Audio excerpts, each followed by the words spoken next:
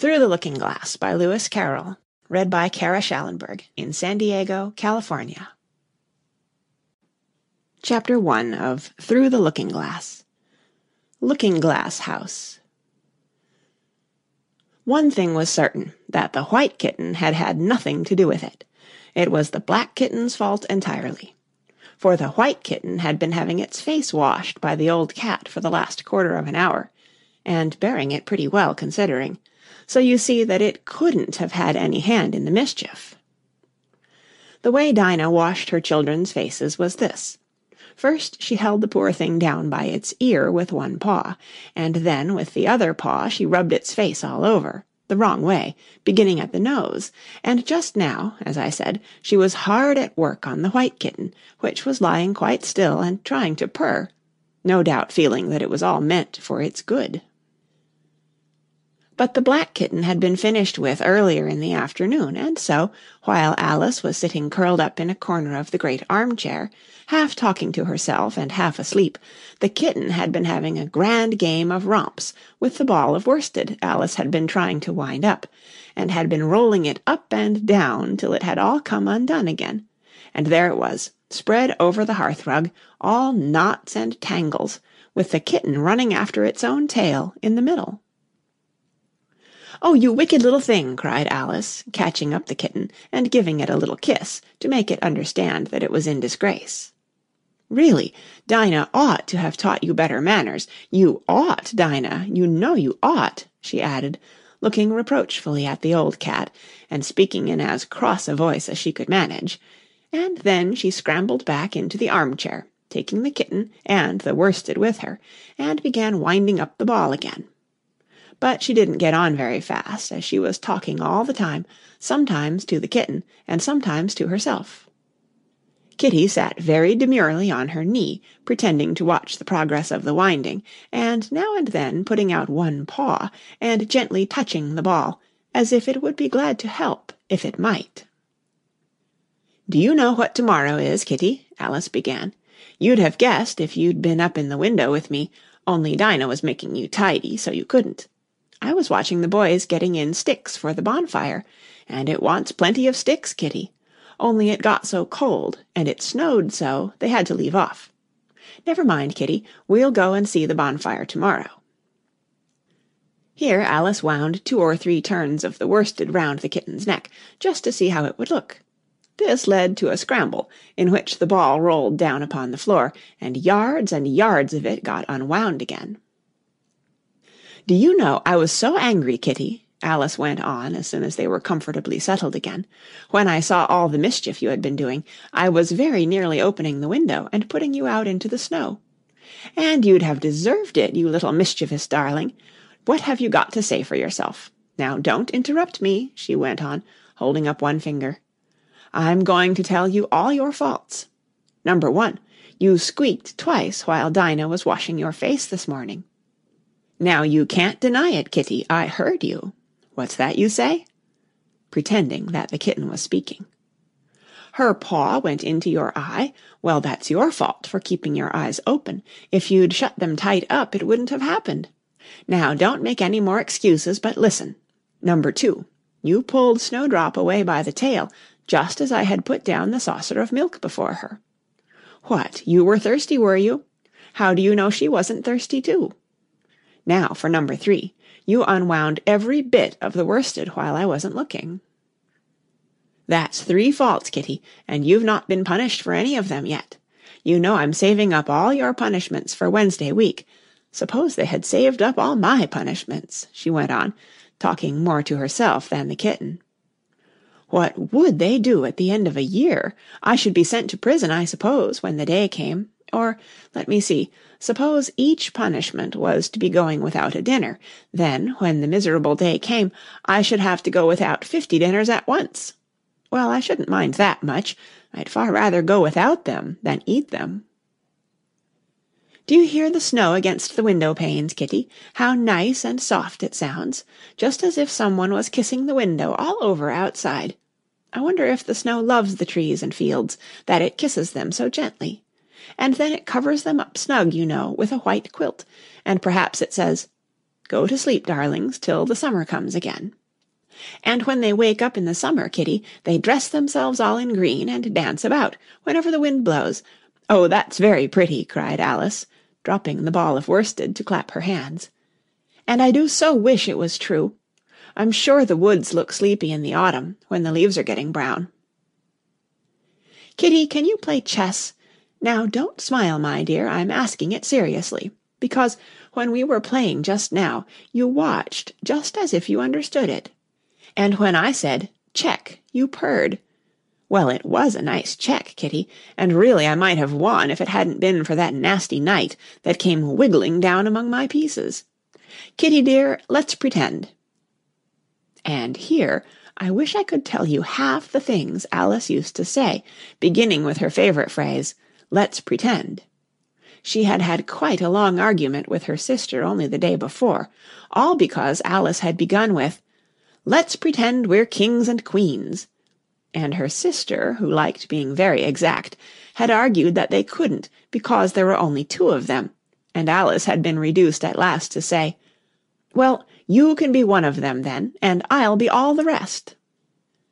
And once she had really frightened her old nurse by shouting suddenly in her ear, "Nurse, do let's pretend that I'm a hungry hyena and you're a bone." But this is taking us away from Alice's speech to the kitten. "Let's pretend that you're the Red Queen, Kitty. Do you know, I think if you sat up and folded your arms, you'd look exactly like her. Now do try, there's a dear." And Alice got the Red Queen off the table and set it up before the kitten as a model for it to imitate. However, the thing didn't succeed, principally, Alice said, because the kitten wouldn't fold its arms properly. So, to punish it, she held it up to the looking-glass, that it might see how sulky it was. "And if you're not good directly," she added, "I'll put you through into Looking-Glass House. How would you like that?" Now, if you'll only attend, Kitty, and not talk so much, I'll tell you all my ideas about Looking-Glass House. First, there's the room you can see through the glass. That's just the same as our drawing-room, only the things go the other way. I can see all of it when I get upon a chair, all but the bit behind the fireplace. Oh, I do so wish I could see that bit. I want so much to know whether they've a fire in the winter. You never can tell, you know, unless our fire smokes, and then smoke comes up in that room too, but that may be only pretense, just to make it look as if they had a fire.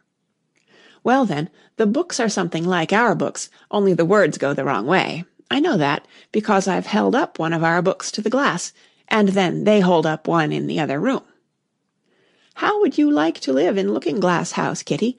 I wonder if they'd give you milk in there. Perhaps looking-glass milk isn't good to drink.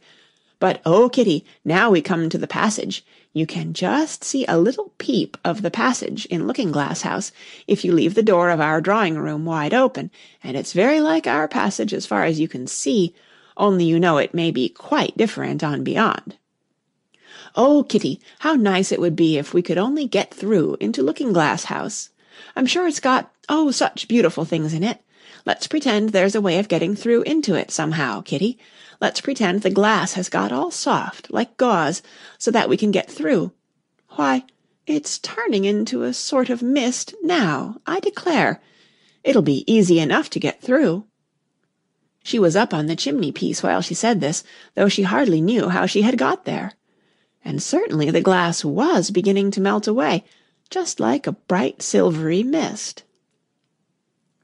In another moment Alice was through the glass, and had jumped lightly down into the looking-glass room.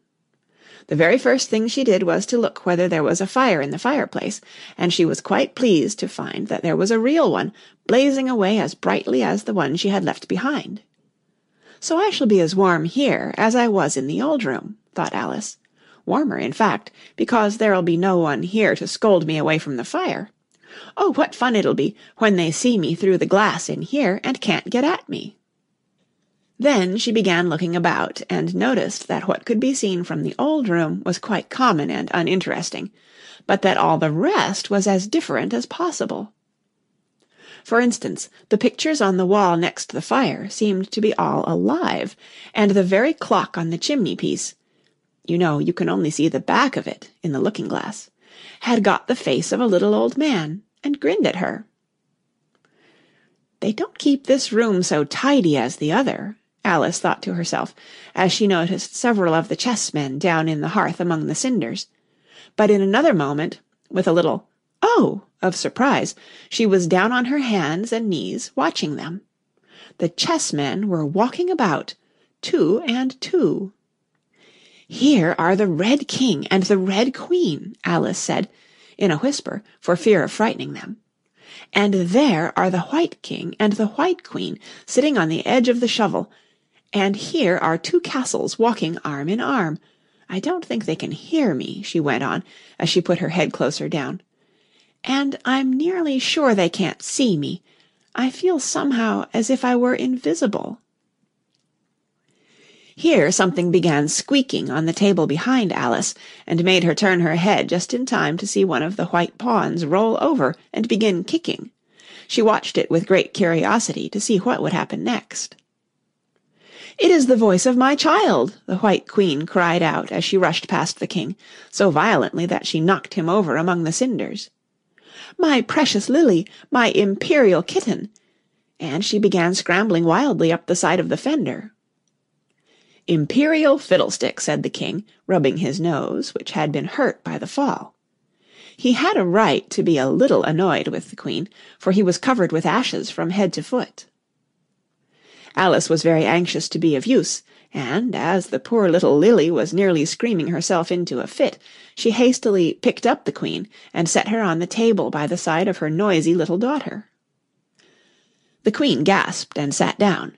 The rapid journey through the air had quite taken away her breath, and for a minute or two she could do nothing but hug the little Lily in silence. As soon as she had recovered her breath a little, she called out to the White King, who was sitting sulkily among the ashes, "Mind the volcano!" "What volcano?" said the king, looking up anxiously into the fire, as if he thought that was the most likely place to find one. "Blew me up!" panted the queen, who was still a little out of breath. "Mind you come up the regular way. Don't get blown up." Alice watched the White King as he slowly struggled up from bar to bar, till at last she said, "Why, you'll be hours and hours getting to the table at that rate. I'd far better help you, hadn't I?" But the king took no notice of the question. It was quite clear that he could neither hear her nor see her. So Alice picked him up very gently and lifted him across more slowly than she had lifted the queen, that she mightn't take his breath away. But before she put him on the table, she thought she might as well dust him a little, he was so covered with ashes. She said afterwards that she had never seen in all her life such a face as the king made when he found himself held in the air by an invisible hand and being dusted. He was far too much astonished to cry out, but his eyes and his mouth went on getting larger and larger, and rounder, till her hand shook so with laughing that she nearly let him drop upon the floor. "Oh, please don't make such faces, my dear," she cried out, quite forgetting that the king couldn't hear her.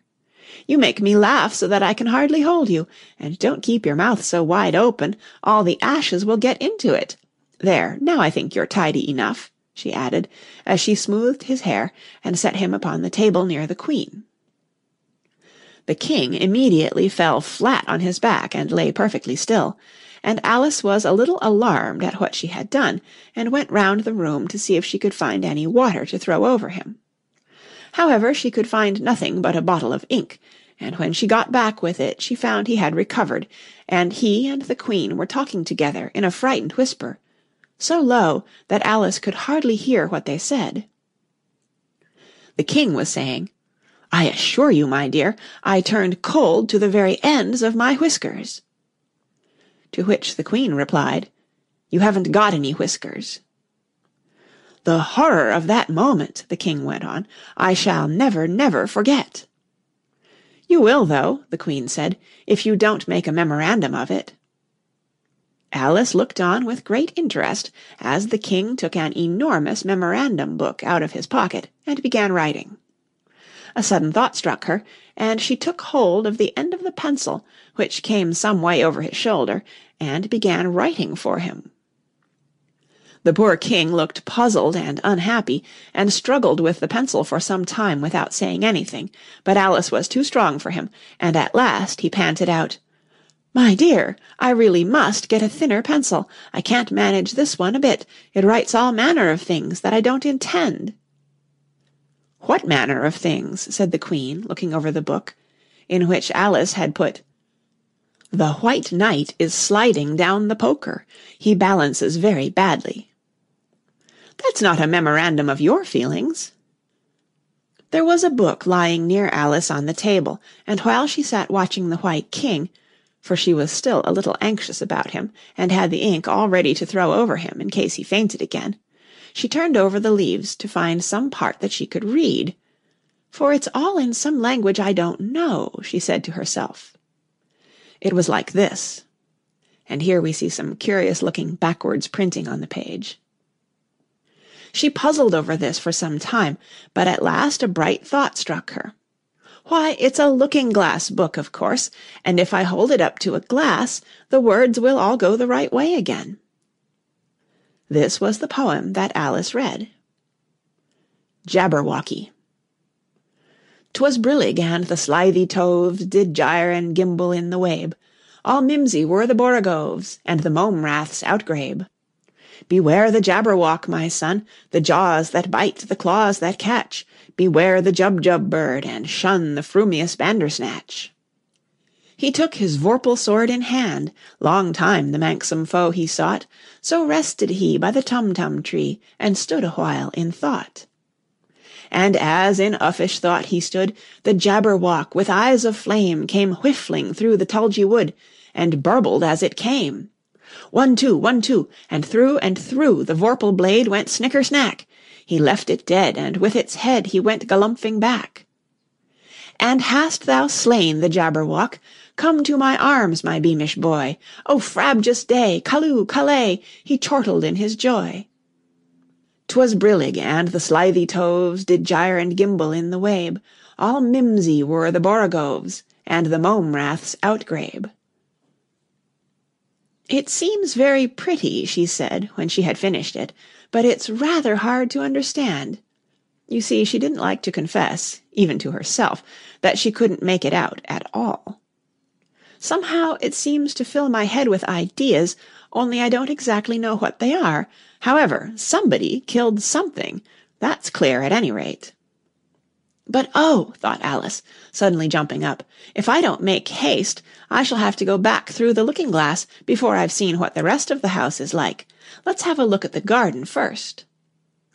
She was out of the room in a moment and ran downstairs, or, at least, it wasn't exactly running, but a new invention of hers for getting downstairs quickly and easily, as Alice said to herself. She just kept the tips of her fingers on the handrail and floated gently down without even touching the stairs with her feet. Then she floated on through the hall, and would have gone straight out at the door in the same way if she hadn't caught hold of the doorpost. She was getting a little giddy with so much floating in the air, and was rather glad to find herself walking again in the natural way. Chapter 2. The Garden of Live Flowers. "I should see the garden far better," said Alice to herself, "if I could get to the top of that hill, and here's a path that leads straight to it. At least, no, it doesn't do that," after going a few yards along the path, and turning several sharp corners. "But I suppose it will at last.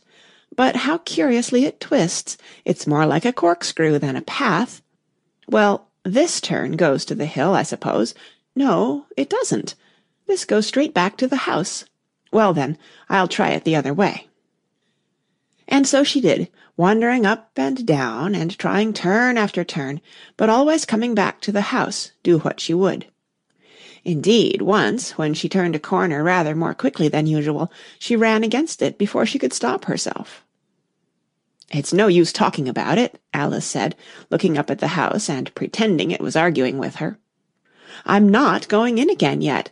I know I should have to get through the looking-glass again, back into the old room, and there'd be an end of all my adventures."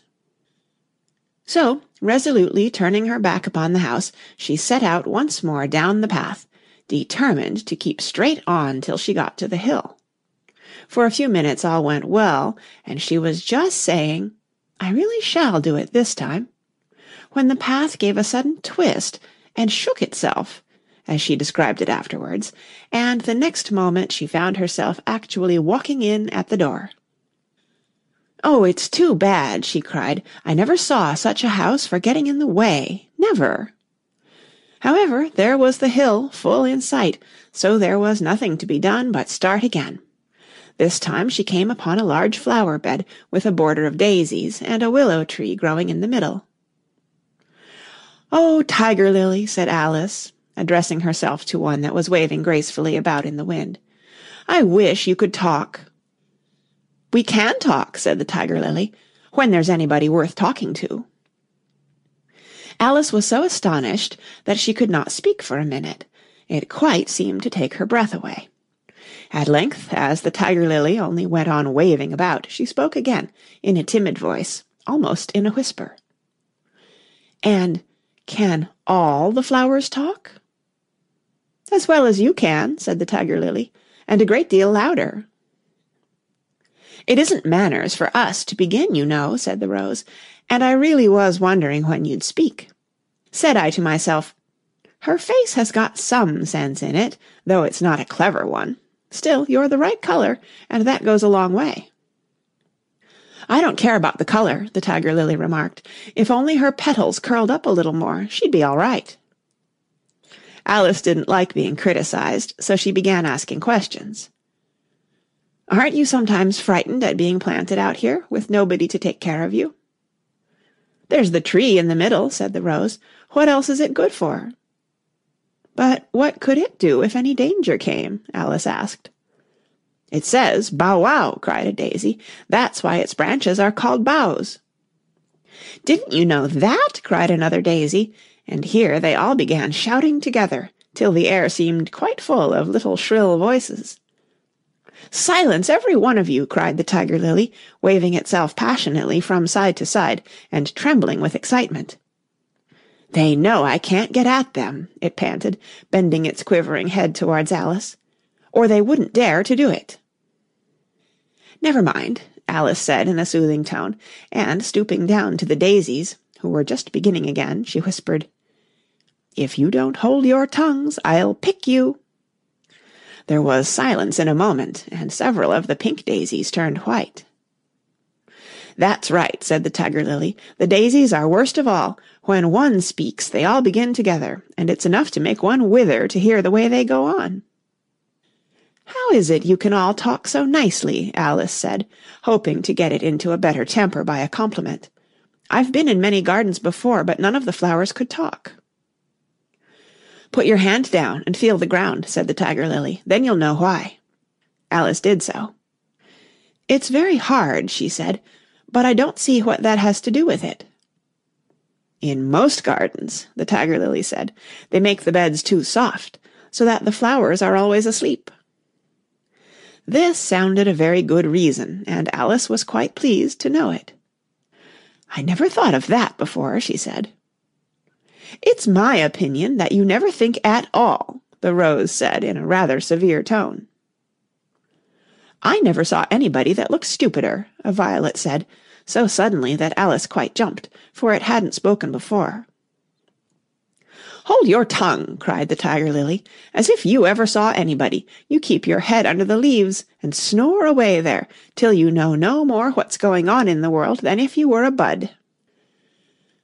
"Are there any more people in the garden besides me?" Alice said, not choosing to notice the Rose's last remark.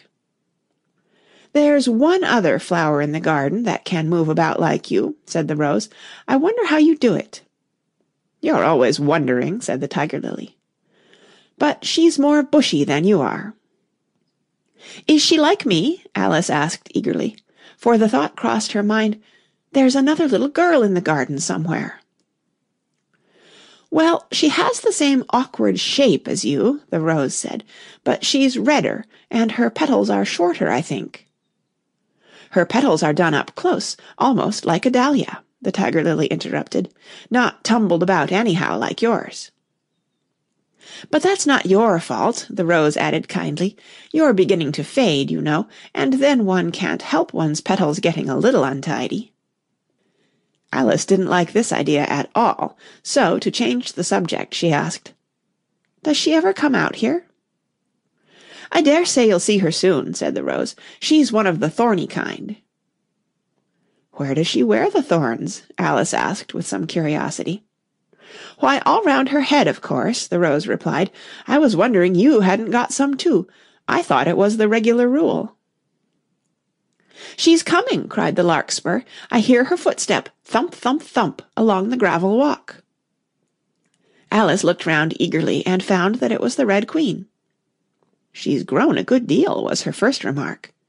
She had indeed. When Alice first found her in the ashes, she had been only 3 inches high, and here she was, half a head taller than Alice herself. "It's the fresh air that does it," said the rose. "Wonderfully fine air it is out here." "I think I'll go and meet her," said Alice, for, though the flowers were interesting enough, she felt that it would be far grander to have a talk with a real queen.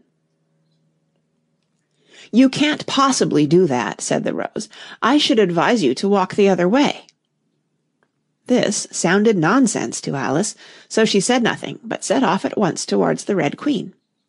To her surprise, she lost sight of her in a moment, and found herself walking in at the front door again. A little provoked, she drew back, and after looking everywhere for the Queen, whom she spied out at last, a long way off, she thought she would try the plan, this time, of walking in the opposite direction. It succeeded beautifully. She had not been walking a minute before she found herself face to face with the Red Queen, and full in sight of the hill she had been so long aiming at. "Where do you come from?" said the Red Queen. "And where are you going? Look up, speak nicely, and don't twiddle your fingers all the time." Alice attended to all these directions, and explained, as well as she could, that she had lost her way. "I don't know what you mean by your way," said the Queen. "All the ways about here belong to me. But why did you come out here at all?" she added in a kinder tone. "Curtsy while you're thinking what to say. It saves time." Alice wondered a little at this, but she was too much in awe of the Queen to disbelieve it. "I'll try it when I go home," she thought to herself, "the next time I'm a little late for dinner." "It's time for you to answer now," the Queen said, looking at her watch. "Open your mouth a little wider when you speak, and always say 'Your Majesty.'" "I only wanted to see what the garden was like, Your Majesty." "That's right," said the Queen, patting her on the head, which Alice didn't like at all. "Though when you say garden, I've seen gardens, compared with which this would be a wilderness." Alice didn't dare to argue the point, but went on, "And I thought I'd try and find my way to the top of that hill." "When you say hill," the Queen interrupted, "I could show you hills in comparison with which you'd call that a valley." "No, I shouldn't," said Alice, surprised into contradicting her at last. "A hill can't be a valley, you know. That would be nonsense." The Red Queen shook her head. "You may call it nonsense if you like," she said, "but I've heard nonsense, compared with which that would be as sensible as a dictionary." Alice curtsied again, as she was afraid from the Queen's tone that she was a little offended, and they walked on in silence till they got to the top of the little hill. For some minutes Alice stood without speaking, looking out in all directions over the country, and a most curious country it was. There were a number of tiny little brooks running straight across it from side to side, and the ground between was divided up into squares by a number of little green hedges that reached from brook to brook. "I declare it's marked out just like a large chessboard," Alice said at last. "There ought to be some men moving about somewhere, and so there are!" she added in a tone of delight, and her heart began to beat quick with excitement as she went on. "It's a great huge game of chess that's being played all over the world, if this is the world at all, you know. Oh, what fun it is! How I wish I was one of them! I wouldn't mind being a pawn, if only I might join. though of course I should like to be a queen best." She glanced rather shyly at the real queen as she said this, but her companion only smiled pleasantly and said, "That's easily managed.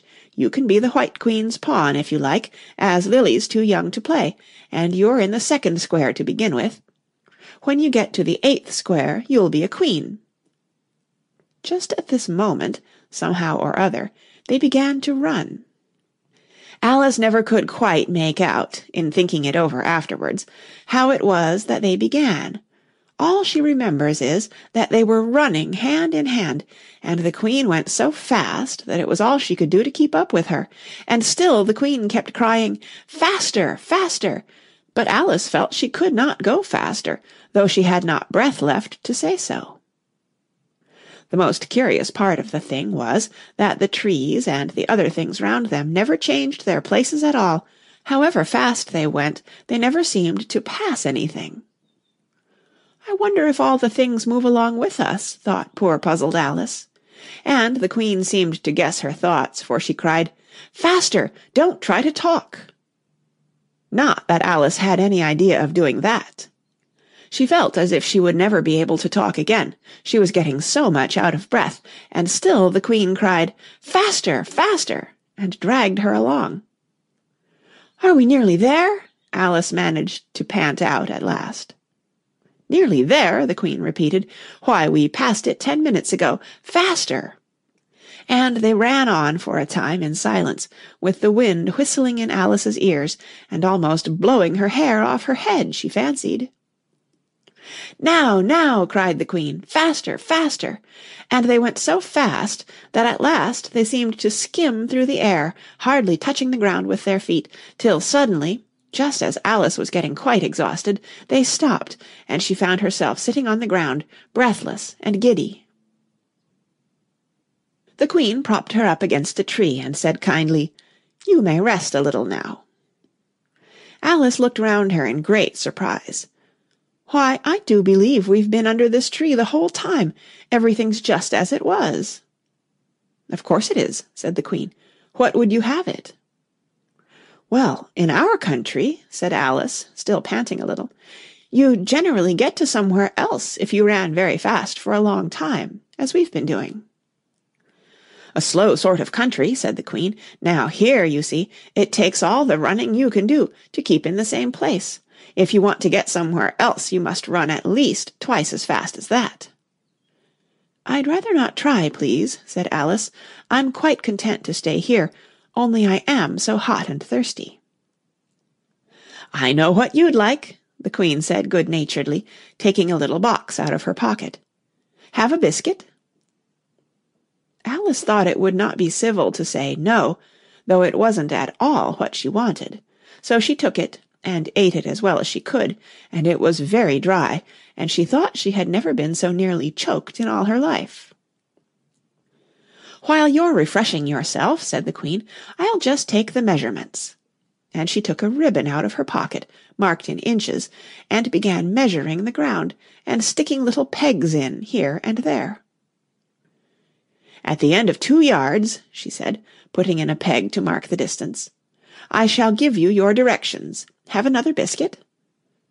"No, thank you," said Alice. "One's quite enough." "Thirst quenched, I hope," said the Queen.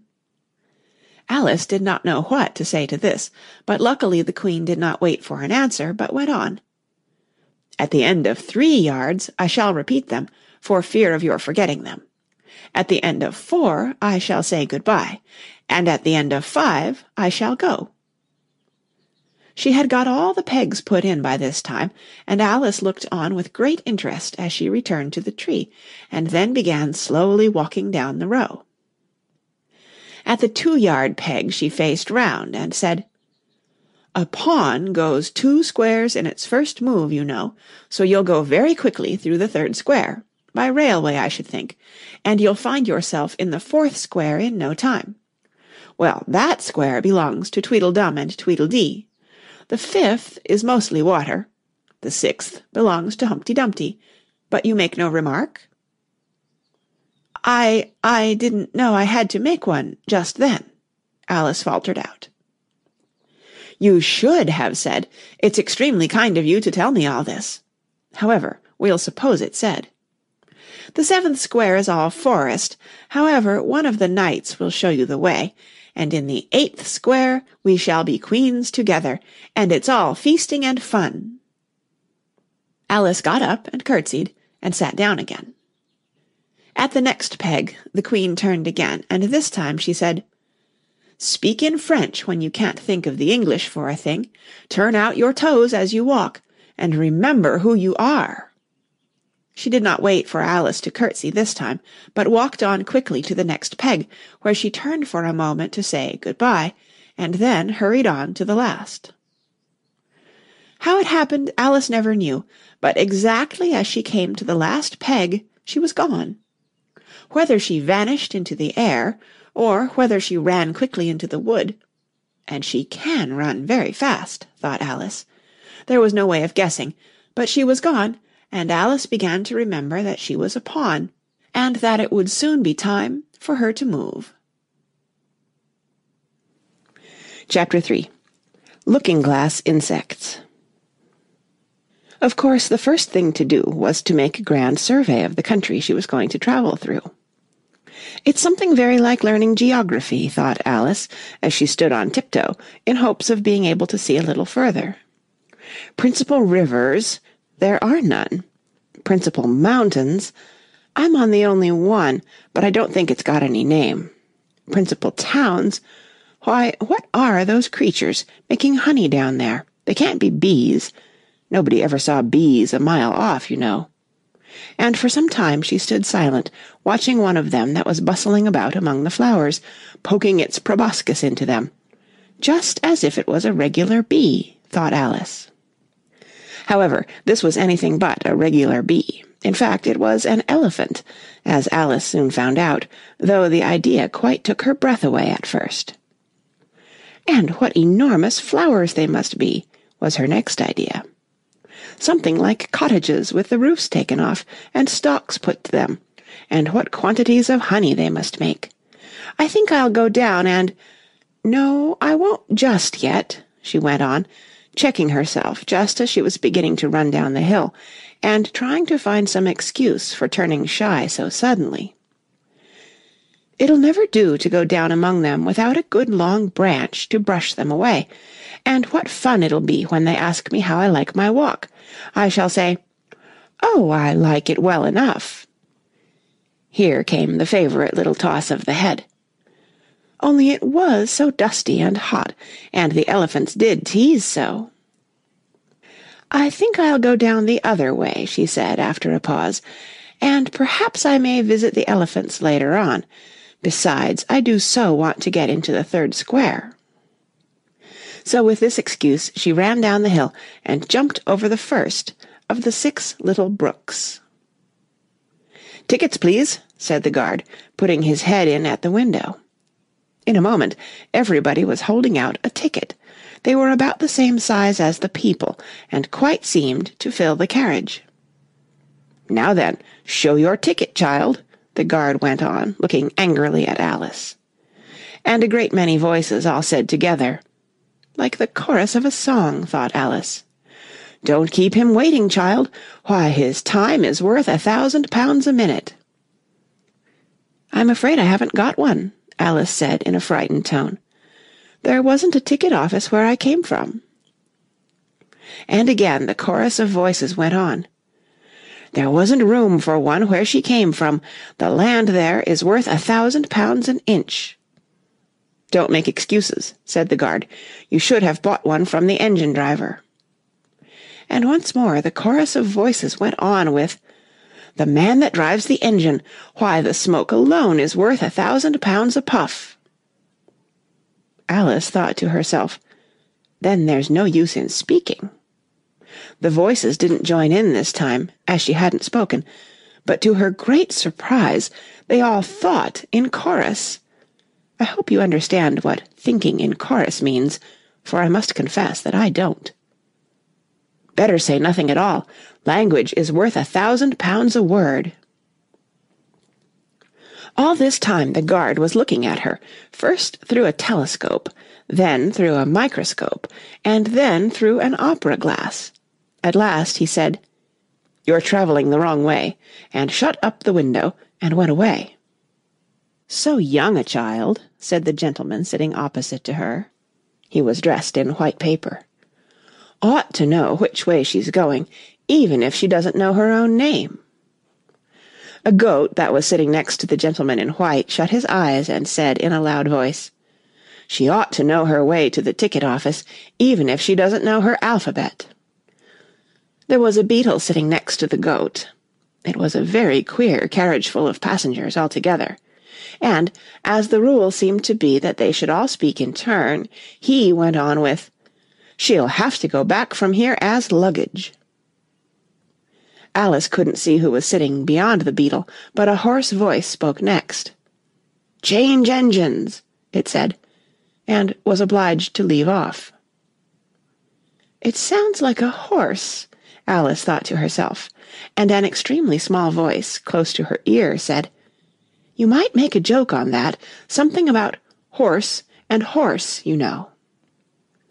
Then a very gentle voice in the distance said, "She must be labelled Lass, with care, you know." And after that other voices went on. "What a number of people there are in the carriage," thought Alice, saying, "She must go by post, as she's got a head on her. She must be sent as a message by the telegraph. She must draw the train herself the rest of the way," and so on. But the gentleman dressed in white paper leaned forwards and whispered in her ear, "Never mind what they all say, my dear, but take a return ticket every time the train stops."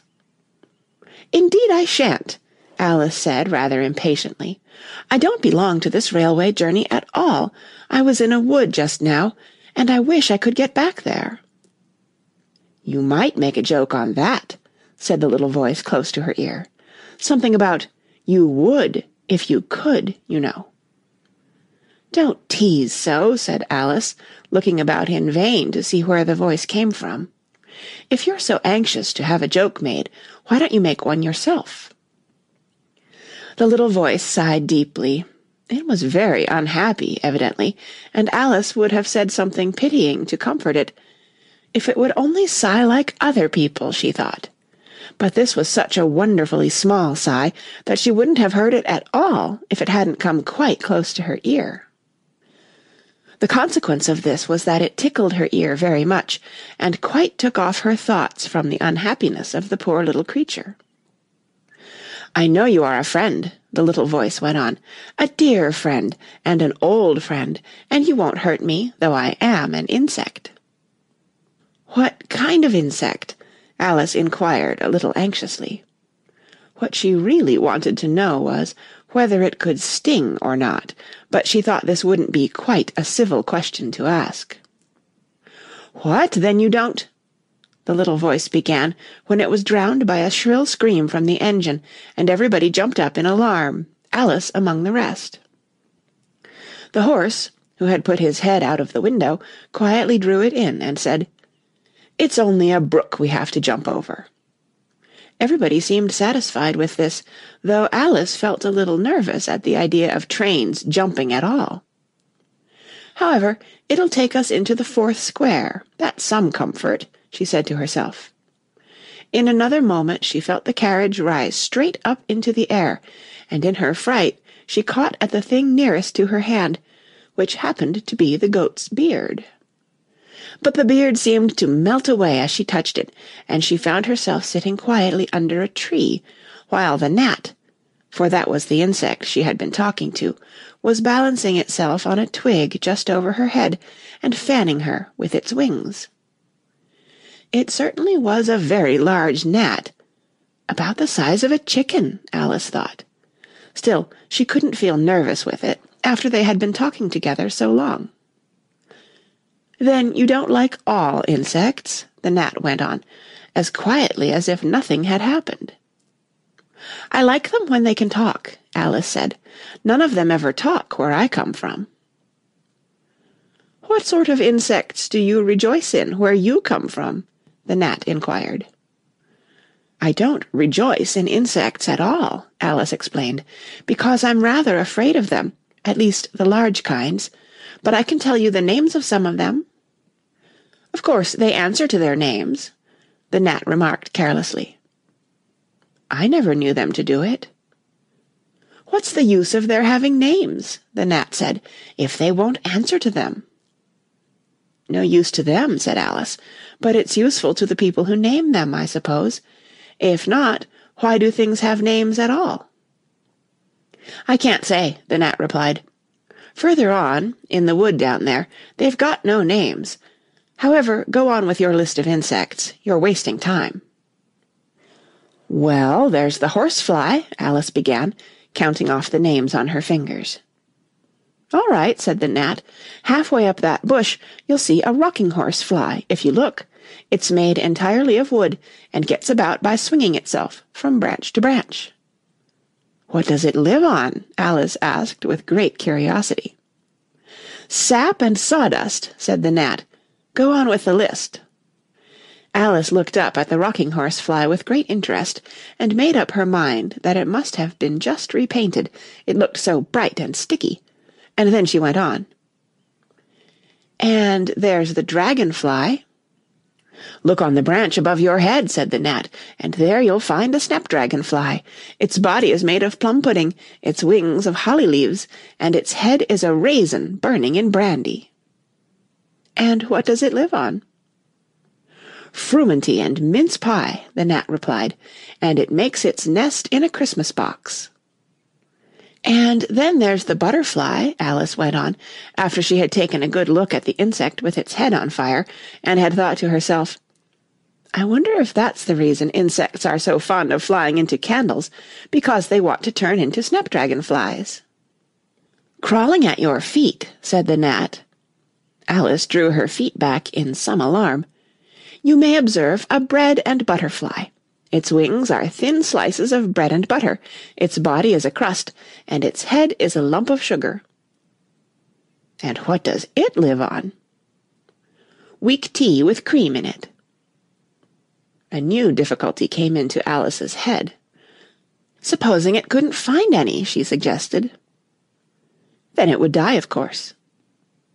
"But that must happen very often," Alice remarked thoughtfully. "It always happens," said the gnat. After this Alice was silent for a minute or two, pondering. The gnat amused itself meanwhile by humming round and round her head. At last it settled again and remarked, "I suppose you don't want to lose your name." "No, indeed," Alice said, a little anxiously. "And yet I don't know," the gnat went on in a careless tone. "Only think how convenient it would be if you could manage to go home without it. For instance, if the governess wanted to call you to your lessons, she would call out, 'Come here,' and there she would have to leave off, because there wouldn't be any name for her to call, and of course you wouldn't have to go, you know." "That would never do, I'm sure," said Alice. "The governess would never think of excusing me lessons for that. If she couldn't remember my name, she'd call me Miss, as the servants do." "Well, if she said Miss and didn't say anything more," the gnat remarked, "of course you'd miss your lessons. That's a joke. I wish you had made it." "Why do you wish I had made it?" Alice asked. "It's a very bad one." But the gnat only sighed deeply, while 2 large tears came rolling down its cheeks. "You shouldn't make jokes," Alice said, "if it makes you so unhappy." Then came another of those melancholy little sighs, and this time the poor gnat really seemed to have sighed itself away, for when Alice looked up, there was nothing whatever to be seen on the twig, and, as she was getting quite chilly with sitting still so long, she got up and walked on. She very soon came to an open field, with a wood on the other side of it. It looked much darker than the last wood, and Alice felt a little timid about going into it. However, on second thoughts, she made up her mind to go on. "For I certainly won't go back," she thought to herself, and this was the only way to the 8th square. "This must be the wood," she said thoughtfully to herself, "where things have no names. I wonder what'll become of my name when I go in. I shouldn't like to lose it at all, because they'd have to give me another, and it would be almost certain to be an ugly one. But then the fun would be trying to find the creature that had got my old name. That's just like the advertisements, you know, when people lose dogs. Answers to the name of Dash, had on a brass collar. Just fancy calling everything you met Alice, till one of them answered. Only they wouldn't answer at all if they were wise. She was rambling on in this way when she reached the wood. It looked very cool and shady. "Well, at any rate, it's a great comfort," she said, as she stepped under the trees, after being so hot, to get into what? She went on, rather surprised at not being able to think of the word. "I mean, to get under this, you know," putting her hand on the trunk of the tree. "What does it call itself, I wonder? I do believe it's got no name. Why, to be sure it hasn't." She stood silent for a minute, thinking. Then she suddenly began again. "Then it really has happened after all. And now, who am I? I will remember if I can. I'm determined to do it." But being determined didn't help much, and all she could say, after a great deal of puzzling, was, "L. I know it begins with L." Just then a fawn came wandering by. It looked at Alice with its large, gentle eyes, but didn't seem at all frightened. Here then, Alice said, as she held out her hand and tried to stroke it, but it only started back a little, and then stood looking at her again. "What do you call yourself?" the fawn said at last. Such a soft, sweet voice it had. "I wish I knew," thought poor Alice. She answered rather sadly, "Nothing just now." "Think again," it said. "That won't do." Alice thought, but nothing came of it. "Please, would you tell me what you call yourself?" she said timidly. "I think that might help a little." "I'll tell you, if you'll move a little further on," the fawn said. "I can't remember here." So they walked on together through the wood, Alice with her arms clasped lovingly round the soft neck of the fawn, till they came out into another open field, and here the fawn gave a sudden bound into the air, and shook itself free from Alice's arms. "I'm a fawn," it cried out in a voice of delight, "and, dear me, you're a human child." A sudden look of alarm came into its beautiful brown eyes, and in another moment it had darted away at full speed. Alice stood looking after it, almost ready to cry with vexation at having lost her dear little fellow-traveller so suddenly. "However, I know my name now," she said. "That's some comfort. Alice, Alice, I won't forget it again. And now, which of these finger-posts ought I to follow, I wonder?" It was not a very difficult question to answer, as there was only one road through the wood, and the two finger-posts both pointed along it. "I'll settle it," Alice said to herself, "when the road divides, and they point different ways." But this did not seem likely to happen. She went on and on, a long way, but wherever the road divided there were sure to be two finger-posts pointing the same way, one marked "To Tweedledum's house," and the other "To the house of Tweedledee." "I do believe," said Alice at last, "that they live in the same house. I wonder I never thought of that before, but I can't stay there long. I'll just call and say how do you do, and ask them the way out of the wood. If I could only get to the 8th square before it gets dark." So she wandered on, talking to herself as she went, till, on turning a sharp corner, she came upon two fat little men, so suddenly that she could not help starting back, but in another moment she recovered herself, feeling sure that they must be Tweedledum and Tweedledee. Chapter 4. Tweedledum and Tweedledee. They were standing under a tree, each with an arm round the other's neck, and Alice knew which was which in a moment, because one of them had "Dum" embroidered on his collar, and the other D. I suppose they've each got Tweedle round at the back of the collar, she said to herself. They stood so still that she quite forgot they were alive, and she was just looking round to see if the word Tweedle was written at the back of each collar, when she was startled by a voice coming from the one marked Dumb. "If you think we're waxworks," he said, "you ought to pay, you know. Waxworks weren't made to be looked at for nothing, nohow." "Contrariwise," added the one marked D. "If you think we're alive, you ought to speak." "I'm sure I'm very sorry," was all Alice could say, for the words of the old song kept ringing through her head like the ticking of a clock, and she could hardly help saying them out loud. Tweedledum and Tweedledee agreed to have a battle, for Tweedledum said Tweedledee had spoiled his nice new rattle. Just then flew down a monstrous crow, as black as a tar-barrel, which frightened both the heroes so, they quite forgot their quarrel. "I know what you're thinking about," said Tweedledum, "but it isn't so, nohow." "Contrariwise," continued Tweedledee.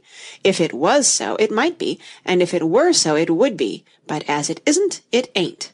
That's logic." "I was thinking," Alice said very politely, "which is the best way out of this wood? It's getting so dark. Would you tell me, please?" But the little men only looked at each other and grinned. They looked so exactly like a couple of great schoolboys that Alice couldn't help pointing her finger at Tweedledum and saying, "First boy!" "Nohow!" Tweedledum cried out briskly, and shut his mouth up again with a snap. "Next boy!" said Alice, passing on to Tweedledee, though she felt quite certain he would only shout out "Contrariwise," and so he did. "You've been wrong!" cried Tweedledum. "The first thing in a visit is to say, 'How d'ye do?' and shake hands." And here the two brothers gave each other a hug, and then they held out the two hands that were free to shake hands with her. Alice did not like shaking hands with either of them first, for fear of hurting the other one's feelings, so, as the best way out of the difficulty, she took hold of both hands at once. The next moment they were dancing round in a ring. This seemed quite natural, she remembered afterwards, and she was not even surprised to hear music playing. It seemed to come from the tree under which they were dancing, and it was done, as well as she could make it out, by the branches rubbing across one another, like fiddles and fiddlesticks. "But it certainly was funny," Alice said afterwards, when she was telling her sister the history of all this, "to find myself singing 'Here we go round the mulberry bush.' I don't know when I began it, but somehow I felt as if I'd been singing it a long, long time." The other two dancers were fat and very soon out of breath. "4 times round is enough for one dance," Tweedledum panted out, and they left off dancing as suddenly as they had begun. The music stopped at the same moment. Then they let go of Alice's hands and stood looking at her for a minute. There was a rather awkward pause, as Alice didn't know how to begin a conversation with people she had just been dancing with. It would never do to say, "How do you do now?" she said to herself. "We seem to have got beyond that somehow." "I hope you're not much tired," she said at last. "Nohow, and thank you very much for asking," said Tweedledum. "So much obliged," added Tweedledee. "You like poetry?" "Yes, pretty well. Some poetry," Alice said doubtfully. "Would you tell me which road leads out of the wood?" "What shall I repeat to her?" said Tweedledee, looking round at Tweedledum with great solemn eyes, and not noticing Alice's question. "The Walrus and the Carpenter is the longest," Tweedledum replied, giving his brother an affectionate hug. Tweedledee began instantly. "The sun was shining—" Here Alice ventured to interrupt him. "If it's very long," she said, as politely as she could, "would you please tell me first which road—" Tweedledee smiled gently and began again. "The sun was shining on the sea, shining with all his might. He did his very best to make the billows smooth and bright, and this was odd because it was the middle of the night. The moon was shining sulkily, because she thought the sun had got no business to be there after the day was done. "It's very rude of him," she said, "to come and spoil the fun." The sea was wet as wet could be, the sands were dry as dry. You could not see a cloud, because no cloud was in the sky. No birds were flying overhead, there were no birds to fly. The Walrus and the Carpenter were walking close at hand. They wept like anything to see such quantities of sand. "If this were only cleared away," they said, "it would be grand. If 7 maids with 7 mops swept it for half a year, do you suppose," the Walrus said, "that they could get it clear?" "I doubt it," said the Carpenter, and shed a bitter tear. "O oysters, come and walk with us," the Walrus did beseech, "a pleasant walk, a pleasant talk, along the briny beach. We cannot do with more than 4, to give a hand to each." The eldest oyster looked at him, but never a word he said.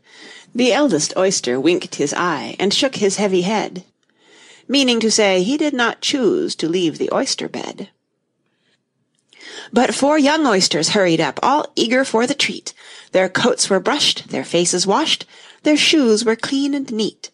And this was odd, because, you know, they hadn't any feet. 4 other oysters followed them, and yet another 4, and thick and fast they came at last, and more and more and more, all hopping through the frothy waves, and scrambling to the shore. The Walrus and the Carpenter walked on a mile or so, and then they rested on a rock conveniently low, and all the little oysters stood and waited in a row. "The time has come," the Walrus said, "to talk of many things, of shoes and ships and sealing wax, of cabbages and kings, and why the sea is boiling hot, and whether pigs have wings." "But wait a bit," the oysters cried, "before we have our chat, for some of us are out of breath, and all of us are fat." "No hurry," said the Carpenter. They thanked him much for that. "A loaf of bread," the Walrus said, "is what we chiefly need. Pepper and vinegar besides are very good indeed. Now, if you're ready, oysters dear, we can begin to feed." "But not on us," the oysters cried, turning a little blue. "After such kindness, that would be a dismal thing to do." "The night is fine," the Walrus said. "Do you admire the view?" "It was so kind of you to come, and you are very nice." The Carpenter said nothing, but "Cut us another slice.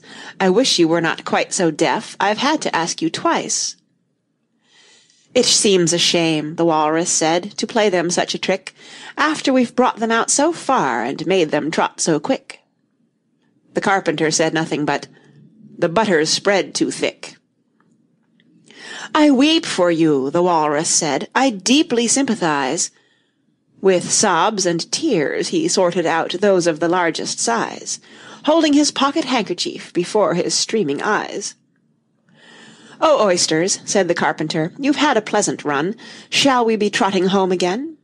But answer came there none, and that was scarcely odd, because they'd eaten every one. "I like the Walrus best," said Alice, "because you see he was a little sorry for the poor oysters."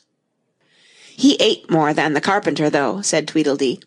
"You see he held his handkerchief in front, so that the Carpenter couldn't count how many he took, contrariwise." "That was mean," Alice said indignantly. "Then I like the Carpenter best, if he didn't eat so many as the Walrus." "But he ate as many as he could get," said Tweedledum. This was a puzzler. After a pause, Alice began, "Well, they were both very unpleasant characters." Here she checked herself in some alarm at hearing something that sounded to her like the puffing of a large steam engine in the wood near them, though she feared it was more likely to be a wild beast. "Are there any lions or tigers about here?" she asked timidly. "It's only the Red King snoring," said Tweedledee. "Come and look at him," the brothers cried, and they each took one of Alice's hands and led her up to where the king was sleeping. "Isn't he a lovely sight?" said Tweedledum. Alice couldn't say honestly that he was. He had a tall red nightcap on, with a tassel, and he was lying crumpled up into a sort of untidy heap, and snoring loud. "Fit to snore his head off," as Tweedledum remarked. "I'm afraid he'll catch cold with lying on the damp grass," said Alice, who was a very thoughtful little girl. "He's dreaming now," said Tweedledee, "and what do you think he's dreaming about?" Alice said, "Nobody can guess that." "Why, about you!" Tweedledee exclaimed, clapping his hands triumphantly. "And if he left off dreaming about you, where do you suppose you'd be?" "Where I am now, of course," said Alice. "Not you," Tweedledee retorted contemptuously. "You'd be nowhere. Why, you're only a sort of thing in his dream." "If that there king was to wake," added Tweedledum, "you'd go out, bang, just like a candle." "I shouldn't," Alice exclaimed indignantly. "Besides, if I'm only a sort of thing in his dream, what are you, I should like to know?" "Ditto," said Tweedledum. "Ditto, ditto," cried Tweedledee. He shouted this so loud that Alice couldn't help saying, "Hush! You'll be waking him, I'm afraid, if you make so much noise." "Well, it's no use your talking about waking him," said Tweedledum, "when you're only one of the things in his dream. You know very well you're not real." "I am real," said Alice, and began to cry. "You won't make yourself a bit realer by crying," Tweedledee remarked. "There's nothing to cry about." "If I wasn't real," Alice said, half laughing through her tears, it all seemed so ridiculous, "I shouldn't be able to cry." "I hope you don't suppose those are real tears," Tweedledum interrupted in a tone of great contempt. "I know they're talking nonsense," Alice thought to herself, "and it's foolish to cry about it." So she brushed away her tears, and went on as cheerfully as she could. "At any rate, I'd better be getting out of the wood, for really it's coming on very dark. Do you think it's going to rain?" Tweedledum spread a large umbrella over himself and his brother, and looked up into it. "No, I don't think it is," he said. "At least, not under here, nohow. But it may rain outside." "It may, if it chooses," said Tweedledee. "We've no objection, contrariwise." "Selfish things," thought Alice, and she was just going to say good night and leave them, when Tweedledum sprang out from under the umbrella and seized her by the wrist. "Do you see that?" he said, in a voice choking with passion, and his eyes grew large and yellow all in a moment, as he pointed with a trembling finger at a small white thing lying under the tree. "It's only a rattle," Alice said, after a careful examination of the little white thing. "Not a rattlesnake, you know," she added hastily, thinking that he was frightened. "Only an old rattle, quite old and broken." "I knew it was!" cried Tweedledum, beginning to stamp about wildly and tear his hair. "It's spoilt, of course." Here he looked at Tweedledee, who immediately sat down on the ground and tried to hide himself under the umbrella. Alice laid her hand upon his arm, and said in a soothing tone, "You needn't be so angry about an old rattle." "But it isn't old," Tweedledum cried in a greater fury than ever. "It's new, I tell you. I bought it yesterday. My nice new rattle!" And his voice rose to a perfect scream. All this time Tweedledee was trying his best to fold up the umbrella with himself in it, which was such an extraordinary thing to do that it quite took off Alice's attention from the angry brother. But he couldn't quite succeed, and it ended in his rolling over, bundled up in the umbrella, with only his head out, and there he lay, opening and shutting his mouth and his large eyes, looking more like a fish than anything else, Alice thought. "Of course you agree to have a battle," Tweedledum said in a calmer tone. "I suppose so," the other sulkily replied, as he crawled out of the umbrella, "only she must help us to dress up, you know." So the two brothers went off hand in hand into the wood, and returned in a minute with their arms full of things, such as bolsters, blankets, hearth-rugs, tablecloths, dish-covers, and coal-scuttles. "I hope you're a good hand at pinning and tying strings," Tweedledum remarked. "Every one of these things has got to go on, somehow or other." Alice said afterwards she had never seen such a fuss made about anything in all her life, the way those two bustled about, and the quantity of things they put on, and the trouble they gave her in tying strings and fastening buttons. "Really, they'll be more like bundles of old clothes than anything else by the time they're ready," she said to herself, as she arranged a bolster round the neck of Tweedledee, to keep his head from being cut off, as he said. "You know," he added very gravely, "it's one of the most serious things that can possibly happen to one in a battle, to get one's head cut off." Alice laughed aloud, but she managed to turn it into a cough, for fear of hurting his feelings. "Do I look very pale?" said Tweedledum, coming up to have his helmet tied on. He called it a helmet, though it certainly looked much more like a saucepan. "Well, yes, a little," Alice replied gently. "I'm very brave generally," he went on in a low voice, "only today I happen to have a headache." "And I've got a toothache," said Tweedledee, who had overheard the remark. "I'm far worse off than you."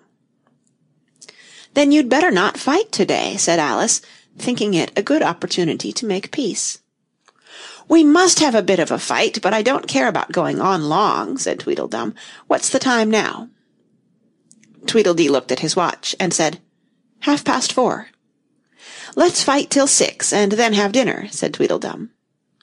"Very well," the other said, rather sadly, "and she can watch us, only you'd better not come very close," he added. "I generally hit everything I can see, when I get really excited." "And I hit everything within reach," cried Tweedledum, "whether I can see it or not." Alice laughed. "You must hit the trees pretty often, I should think," she said. Tweedledum looked round him with a satisfied smile. "I don't suppose," he said, "there'll be a tree left standing for ever so far round by the time we've finished." "And all about a rattle," said Alice, still hoping to make them a little ashamed of fighting for such a trifle. "I shouldn't have minded it so much," said Tweedledum, "if it hadn't been a new one." "I wish the monstrous crow would come," thought Alice. "There's only one sword, you know," Tweedledum said to his brother, "but you can have the umbrella. It's quite as sharp, only we must begin quick. It's getting as dark as it can." "And darker," said Tweedledee. It was getting dark so suddenly that Alice thought there must be a thunderstorm coming on. "What a thick black cloud that is," she said, "and how fast it comes!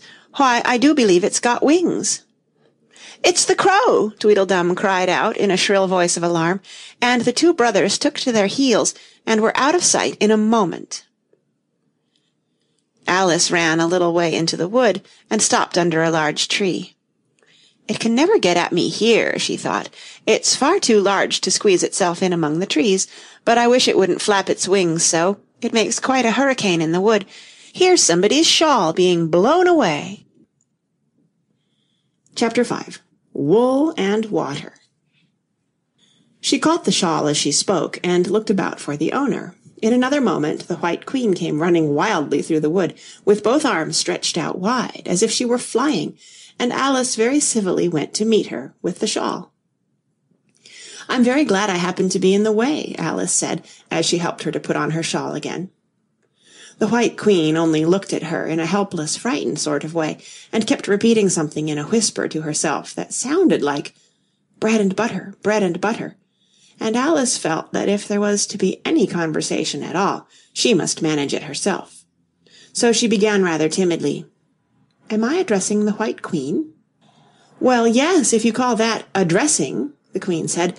"It isn't my notion of the thing at all." Alice thought it would never do to have an argument at the very beginning of their conversation, so she smiled and said, "If your Majesty will only tell me the right way to begin, I'll do it as well as I can." "But I don't want it done at all," groaned the poor Queen. "I've been addressing myself for the last 2 hours." It would have been all the better, as it seemed to Alice, if she had got someone else to dress her. She was so dreadfully untidy. "Every single thing's crooked," Alice thought to herself, "and she's all over pins. May I put your shawl straight for you?" she added aloud. "I don't know what's the matter with it," the Queen said, in a melancholy voice. "It's out of temper, I think. I've pinned it here and I've pinned it there, but there's no pleasing it." "It can't go straight, you know, if you pin it all on one side," Alice said, as she gently put it right for her. "And, dear me, what a state your hair is in." "The brush has got entangled in it," the Queen said with a sigh, "and I lost the comb yesterday." Alice carefully released the brush and did her best to get the hair into order. "Come, you look rather better now," she said, after altering most of the pins. "But really you should have a lady's maid."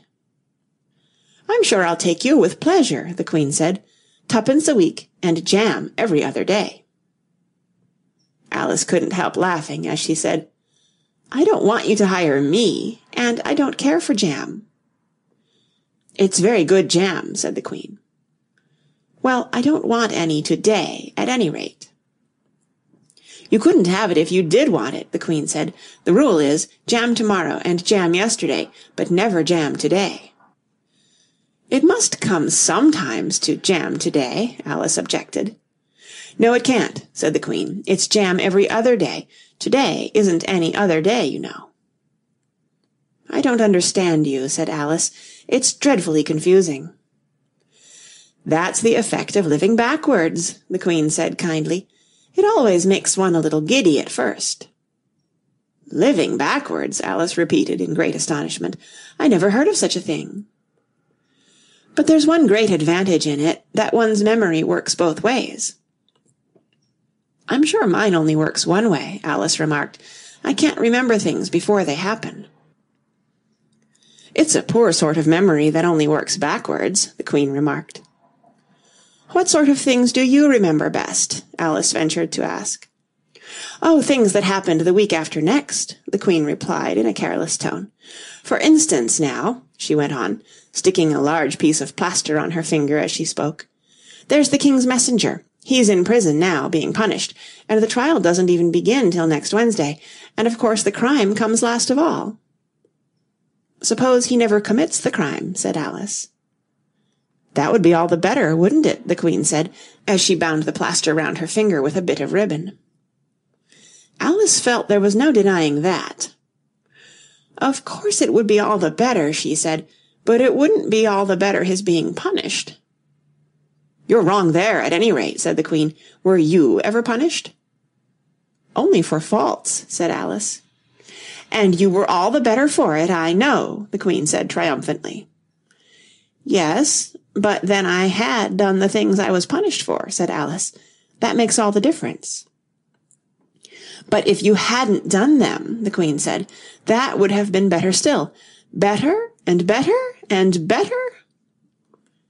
Her voice went higher with each "better," till it got quite to a squeak at last. Alice was just beginning to say, "There's a mistake somewhere," when the Queen began screaming so loud that she had to leave the sentence unfinished. "Oh, oh, oh!" shouted the Queen, shaking her hand about as if she wanted to shake it off. "My finger's bleeding! Oh, oh, oh, oh!" Her screams were so exactly like the whistle of a steam engine that Alice had to hold both her hands over her ears. "What is the matter?" she said, as soon as there was a chance of making herself heard. "Have you pricked your finger?" "I haven't pricked it yet," the Queen said, "but I soon shall. Oh, oh, oh!" "When do you expect to do it?" Alice asked, feeling very much inclined to laugh. "When I fasten my shawl again," the poor Queen groaned out. "The brooch will come undone directly. Oh, oh!" As she said the words, the brooch flew open, and the Queen clutched wildly at it and tried to clasp it again. "Take care!" cried Alice. "You're holding it all crooked." And she caught at the brooch, but it was too late. The pin had slipped, and the Queen had pricked her finger. "That accounts for the bleeding, you see," she said to Alice with a smile.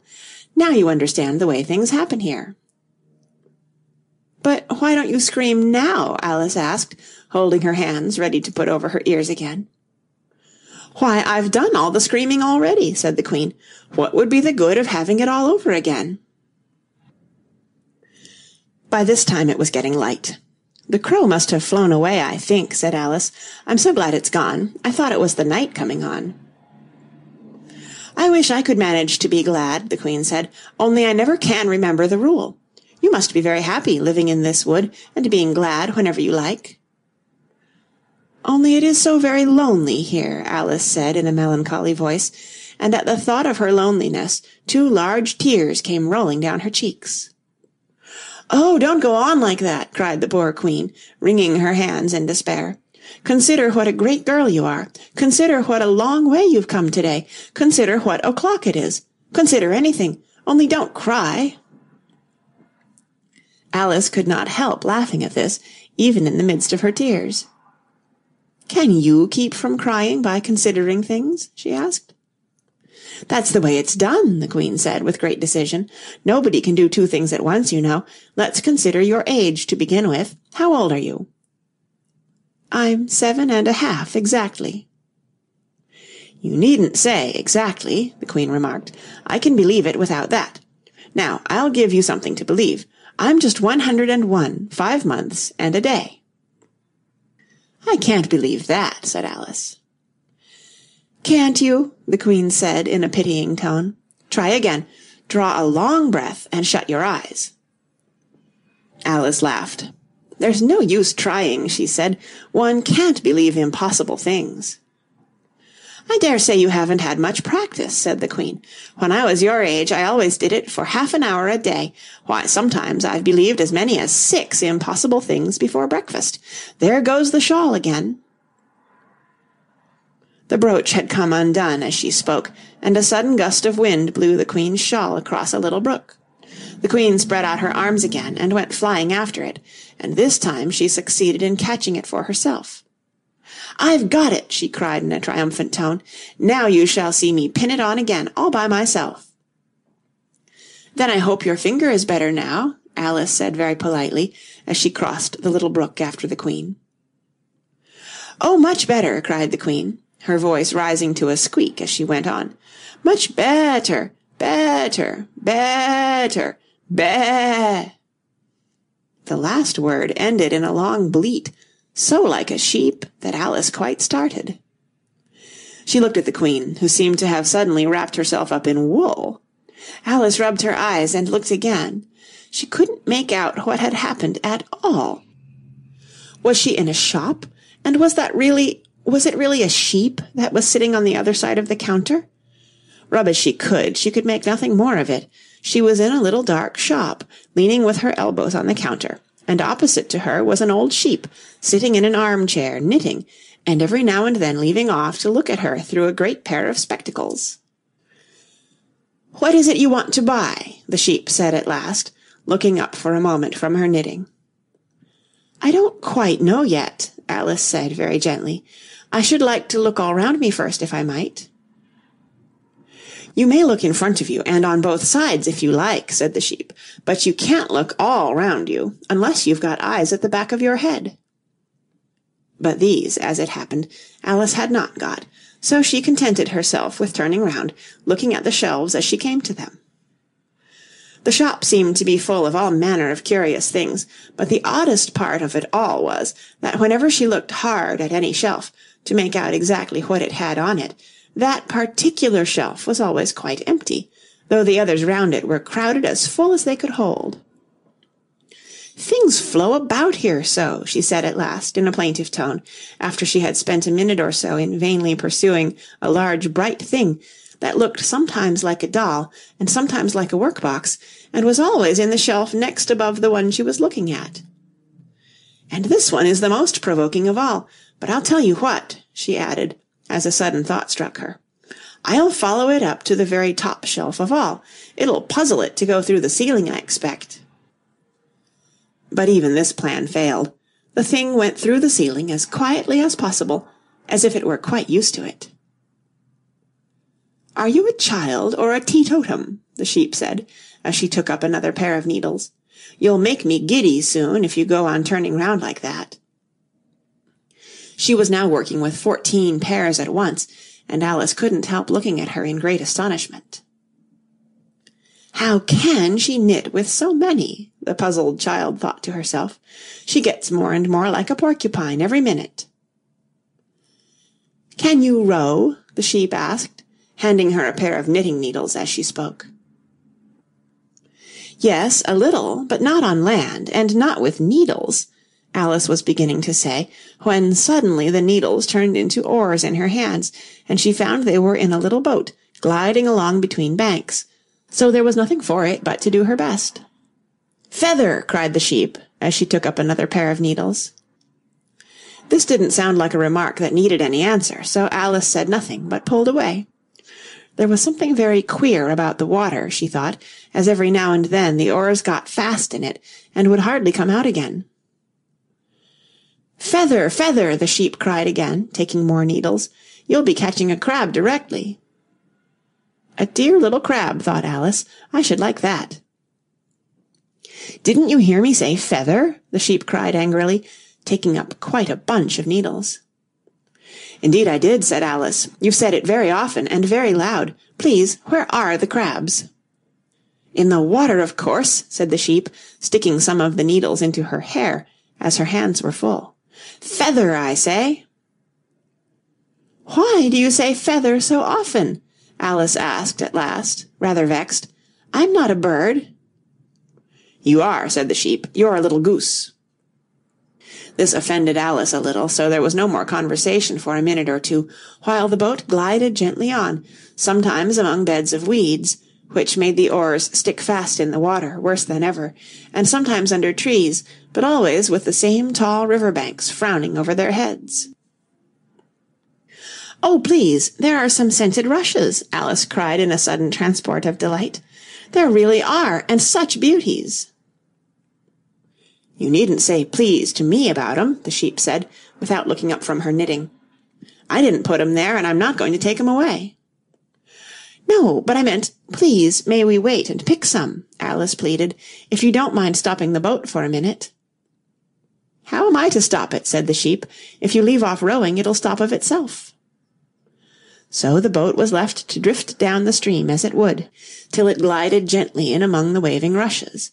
And then the little sleeves were carefully rolled up, and the little arms were plunged in elbow deep to get the rushes a good long way down before breaking them off, and for a while Alice forgot all about the sheep and the knitting as she bent over the side of the boat, with just the ends of her tangled hair dipping into the water, while with bright eager eyes she caught at one bunch after another of the darling scented rushes. "I only hope the boat won't tipple over," she said to herself. "Oh, what a lovely one! Only I couldn't quite reach it." And it certainly did seem a little provoking. Almost as if it happened on purpose, she thought, that, though she managed to pick plenty of beautiful rushes as the boat glided by, there was always a more lovely one that she couldn't reach.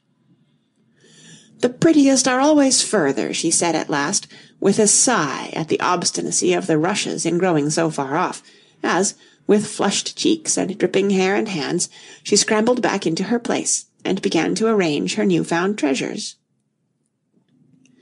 What mattered it to her just then that the rushes had begun to fade, and to lose all their scent and beauty, from the very moment that she picked them?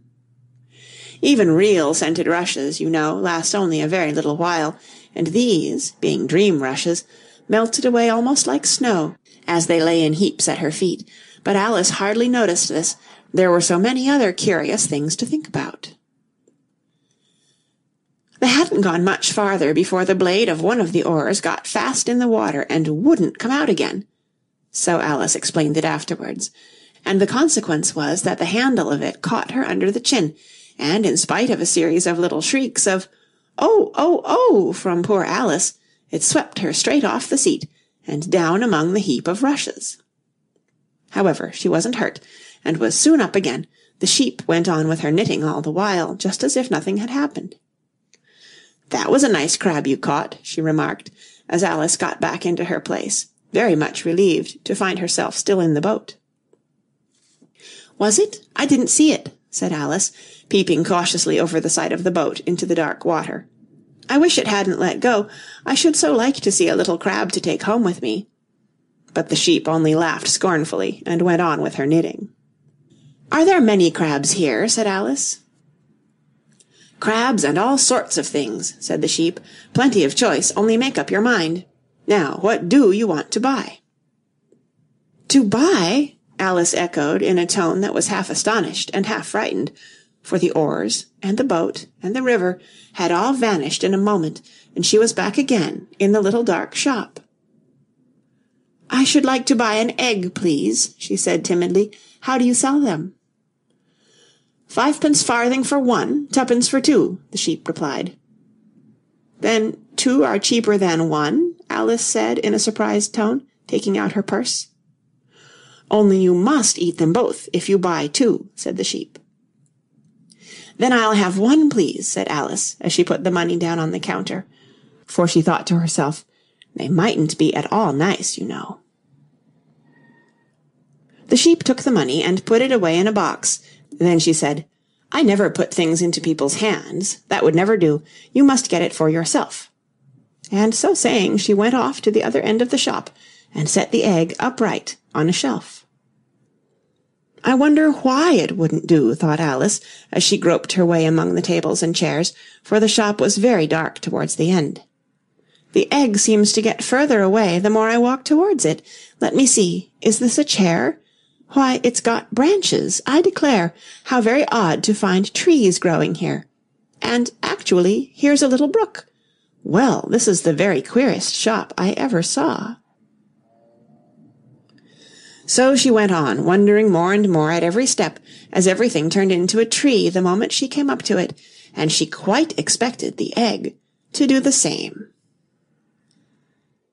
Chapter 6. Humpty Dumpty. However, the egg only got larger and larger, and more human. When she had come within a few yards of it, she saw that it had eyes and a nose and mouth, and when she had come close to it, she saw clearly that it was Humpty Dumpty himself. "It can't be anybody else," she said to herself. "I'm as certain of it as if his name were written all over his face." It might have been written 100 times easily on that enormous face.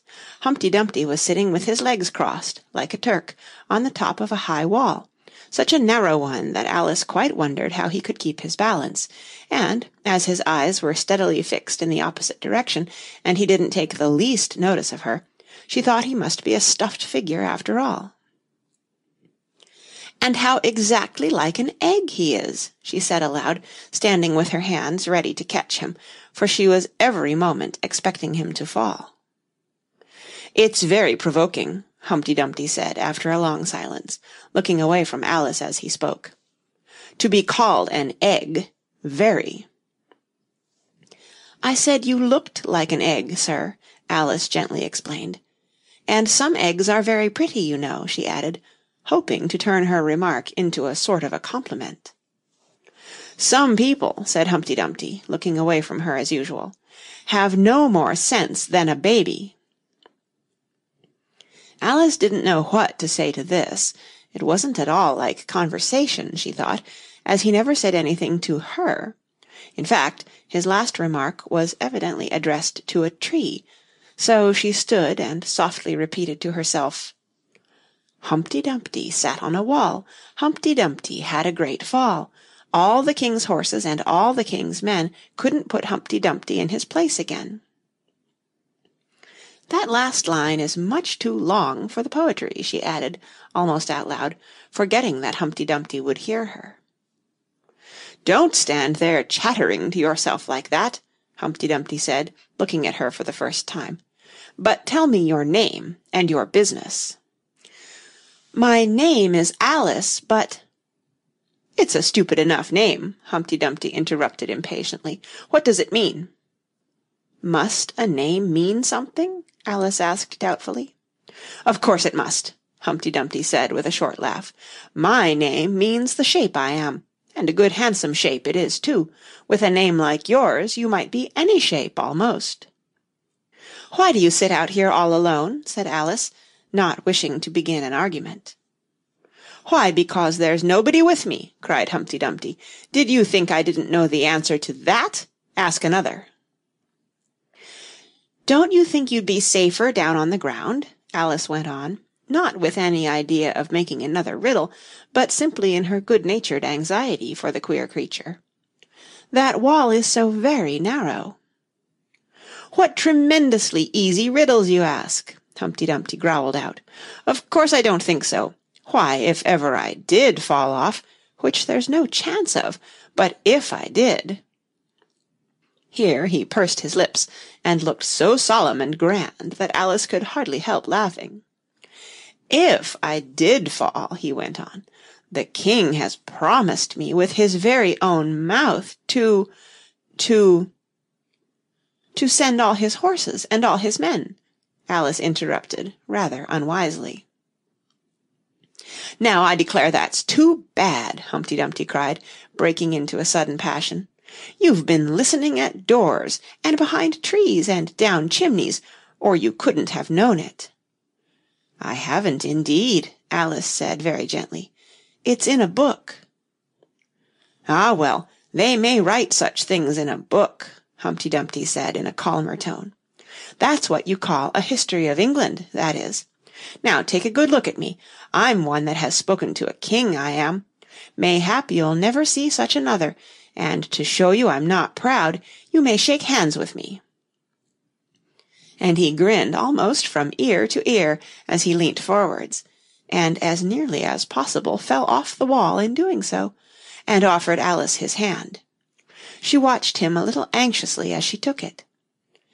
"If he smiled much more, the ends of his mouth might meet behind," she thought, "and then I don't know what would happen to his head. I'm afraid it would come off."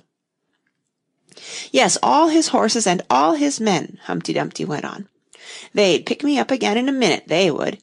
However, this conversation is going on a little too fast. Let's go back to the last remark but one."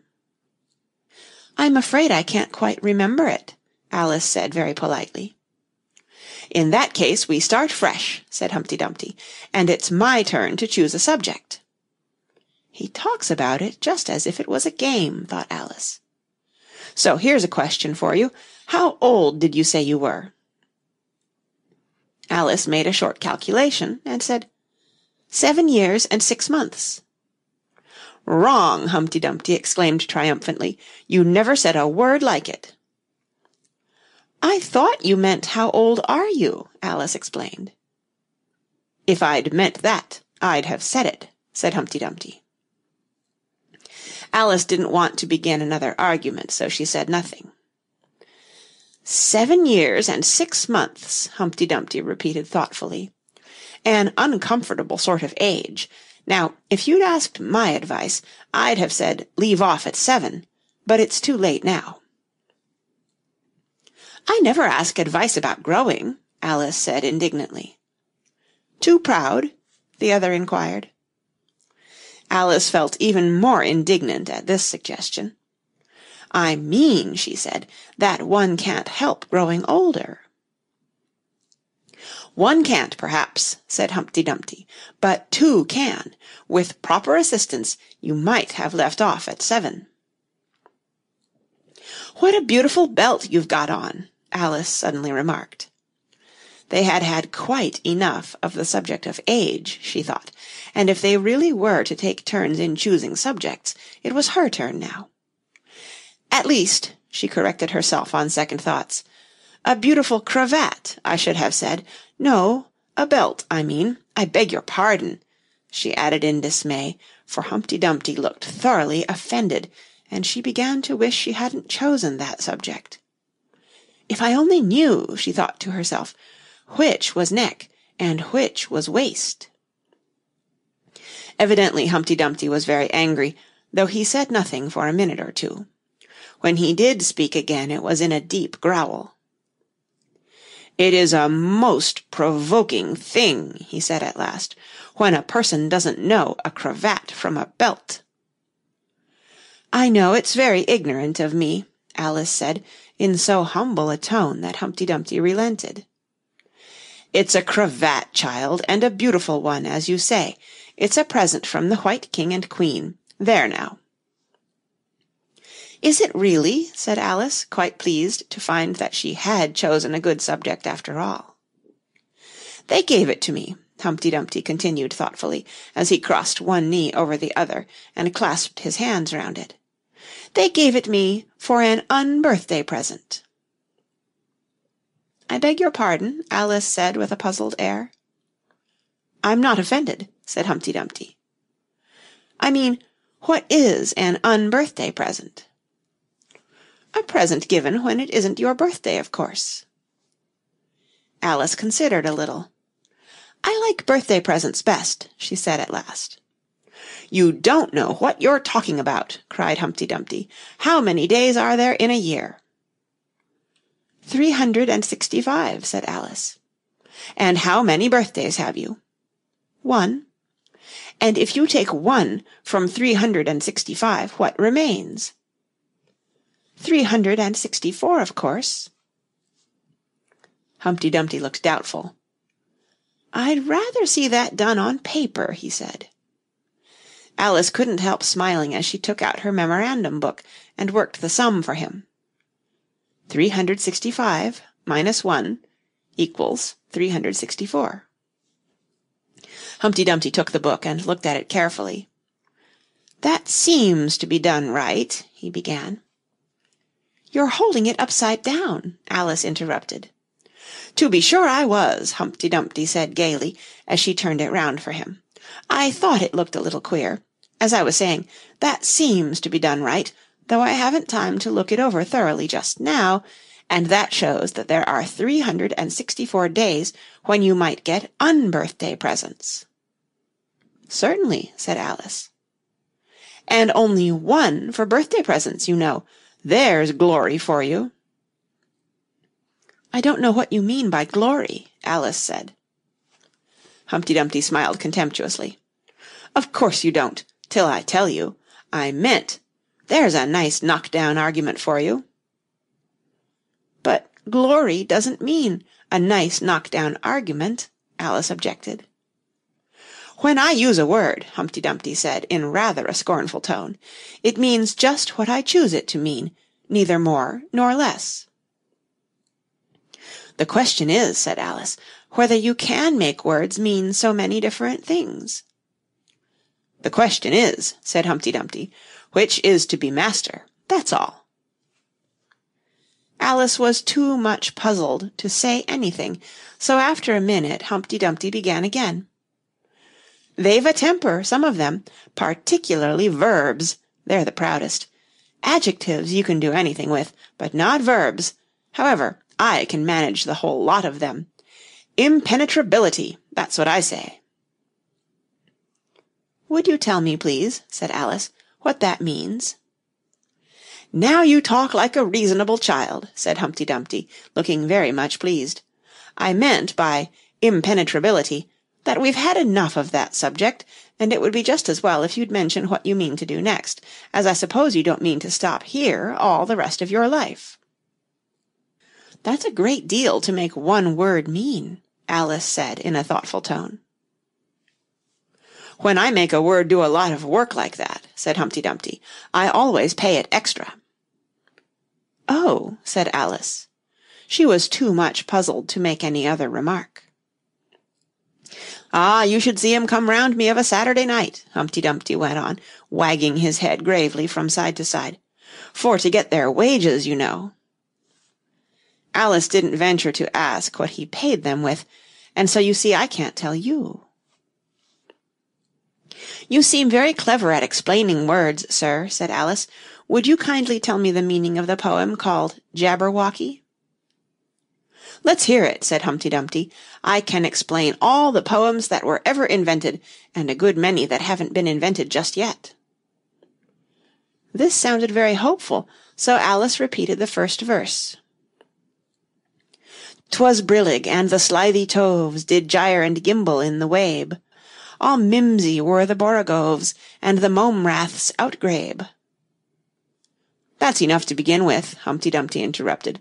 "There are plenty of hard words there. Brillig means 4 o'clock in the afternoon, the time when you begin broiling things for dinner." "That'll do very well," said Alice. "And slithy?"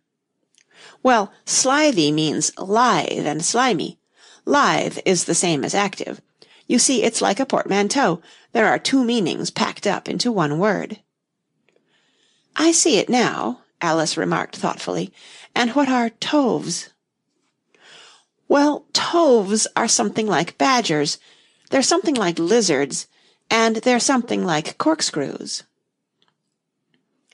"They must be very curious-looking creatures." "They are that," said Humpty Dumpty. "Also, they make their nests on sundials. Also, they live on cheese." "And what's the gyre and to gimble?" "To gyre is to go round and round like a gyroscope. To gimble is to make holes like a gimlet." "And the wabe is the grass plot round a sundial, I suppose," said Alice, surprised at her own ingenuity. "Of course it is. It's called wabe, you know, because it goes a long way before it and a long way behind it." "And a long way beyond it on each side," Alice added. "Exactly so. Well, then, mimsy is flimsy and miserable. There's another portmanteau for you. And borougove is a thin, shabby-looking bird, with its feathers sticking out all round, something like a live mop." "And then mome raths?" said Alice. "I'm afraid I'm giving you a great deal of trouble." "Well, a rath is a sort of green pig, but mome I'm not certain about. I think it's short for from home, meaning that they'd lost their way, you know." "And what does outgrabe mean?" "Well, outgrabing is something between bellowing and whistling, with a kind of sneeze in the middle.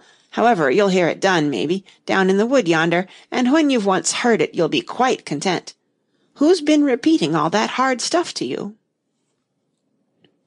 "I read it in a book," said Alice, "but I had some poetry repeated to me much easier than that, by Tweedledee, I think it was." "As to poetry, you know," said Humpty Dumpty, stretching out one of his great hands, "I can repeat poetry as well as other folk, if it comes to that." "Oh, it needn't come to that," Alice hastily said, hoping to keep him from beginning. "The piece I'm going to repeat," he went on without noticing her remark, "was written entirely for your amusement." Alice felt that in that case she really ought to listen to it, so she sat down and said, "Thank you," rather sadly. "In winter when the fields are white, I sing this song for your delight. Only I don't sing it," he added as an explanation. "I see you don't," said Alice. "If you can see whether I'm singing or not, you've sharper eyes than most," Humpty Dumpty remarked severely. Alice was silent. "In spring, when woods are getting green, I'll try and tell you what I mean." "Thank you very much," said Alice. "In summer, when the days are long, perhaps you'll understand the song. In autumn, when the leaves are brown, take pen and ink and write it down." "I will, if I can remember it so long," said Alice. "You needn't go on making remarks like that," Humpty Dumpty said. "They're not sensible, and they put me out." "I sent a message to the fish. I told them, this is what I wish. The little fishes of the sea, they sent an answer back to me. The little fishes' answer was, 'We cannot do it, sir, because—'" "I'm afraid I don't quite understand," said Alice. "It gets easier further on," Humpty Dumpty replied. "I sent to them again to say it will be better to obey. The fishes answered with a grin, 'Why, what a temper you are in!' I told them once, I told them twice, they would not listen to advice. I took a kettle, large and new, fit for the deed I had to do. My heart went hop, my heart went thump, I filled the kettle at the pump. Then someone came to me and said, 'The little fishes are in bed.' I said to him, I said it plain, 'Then you must wake them up again.' I said it very loud and clear, I went and shouted in his ear."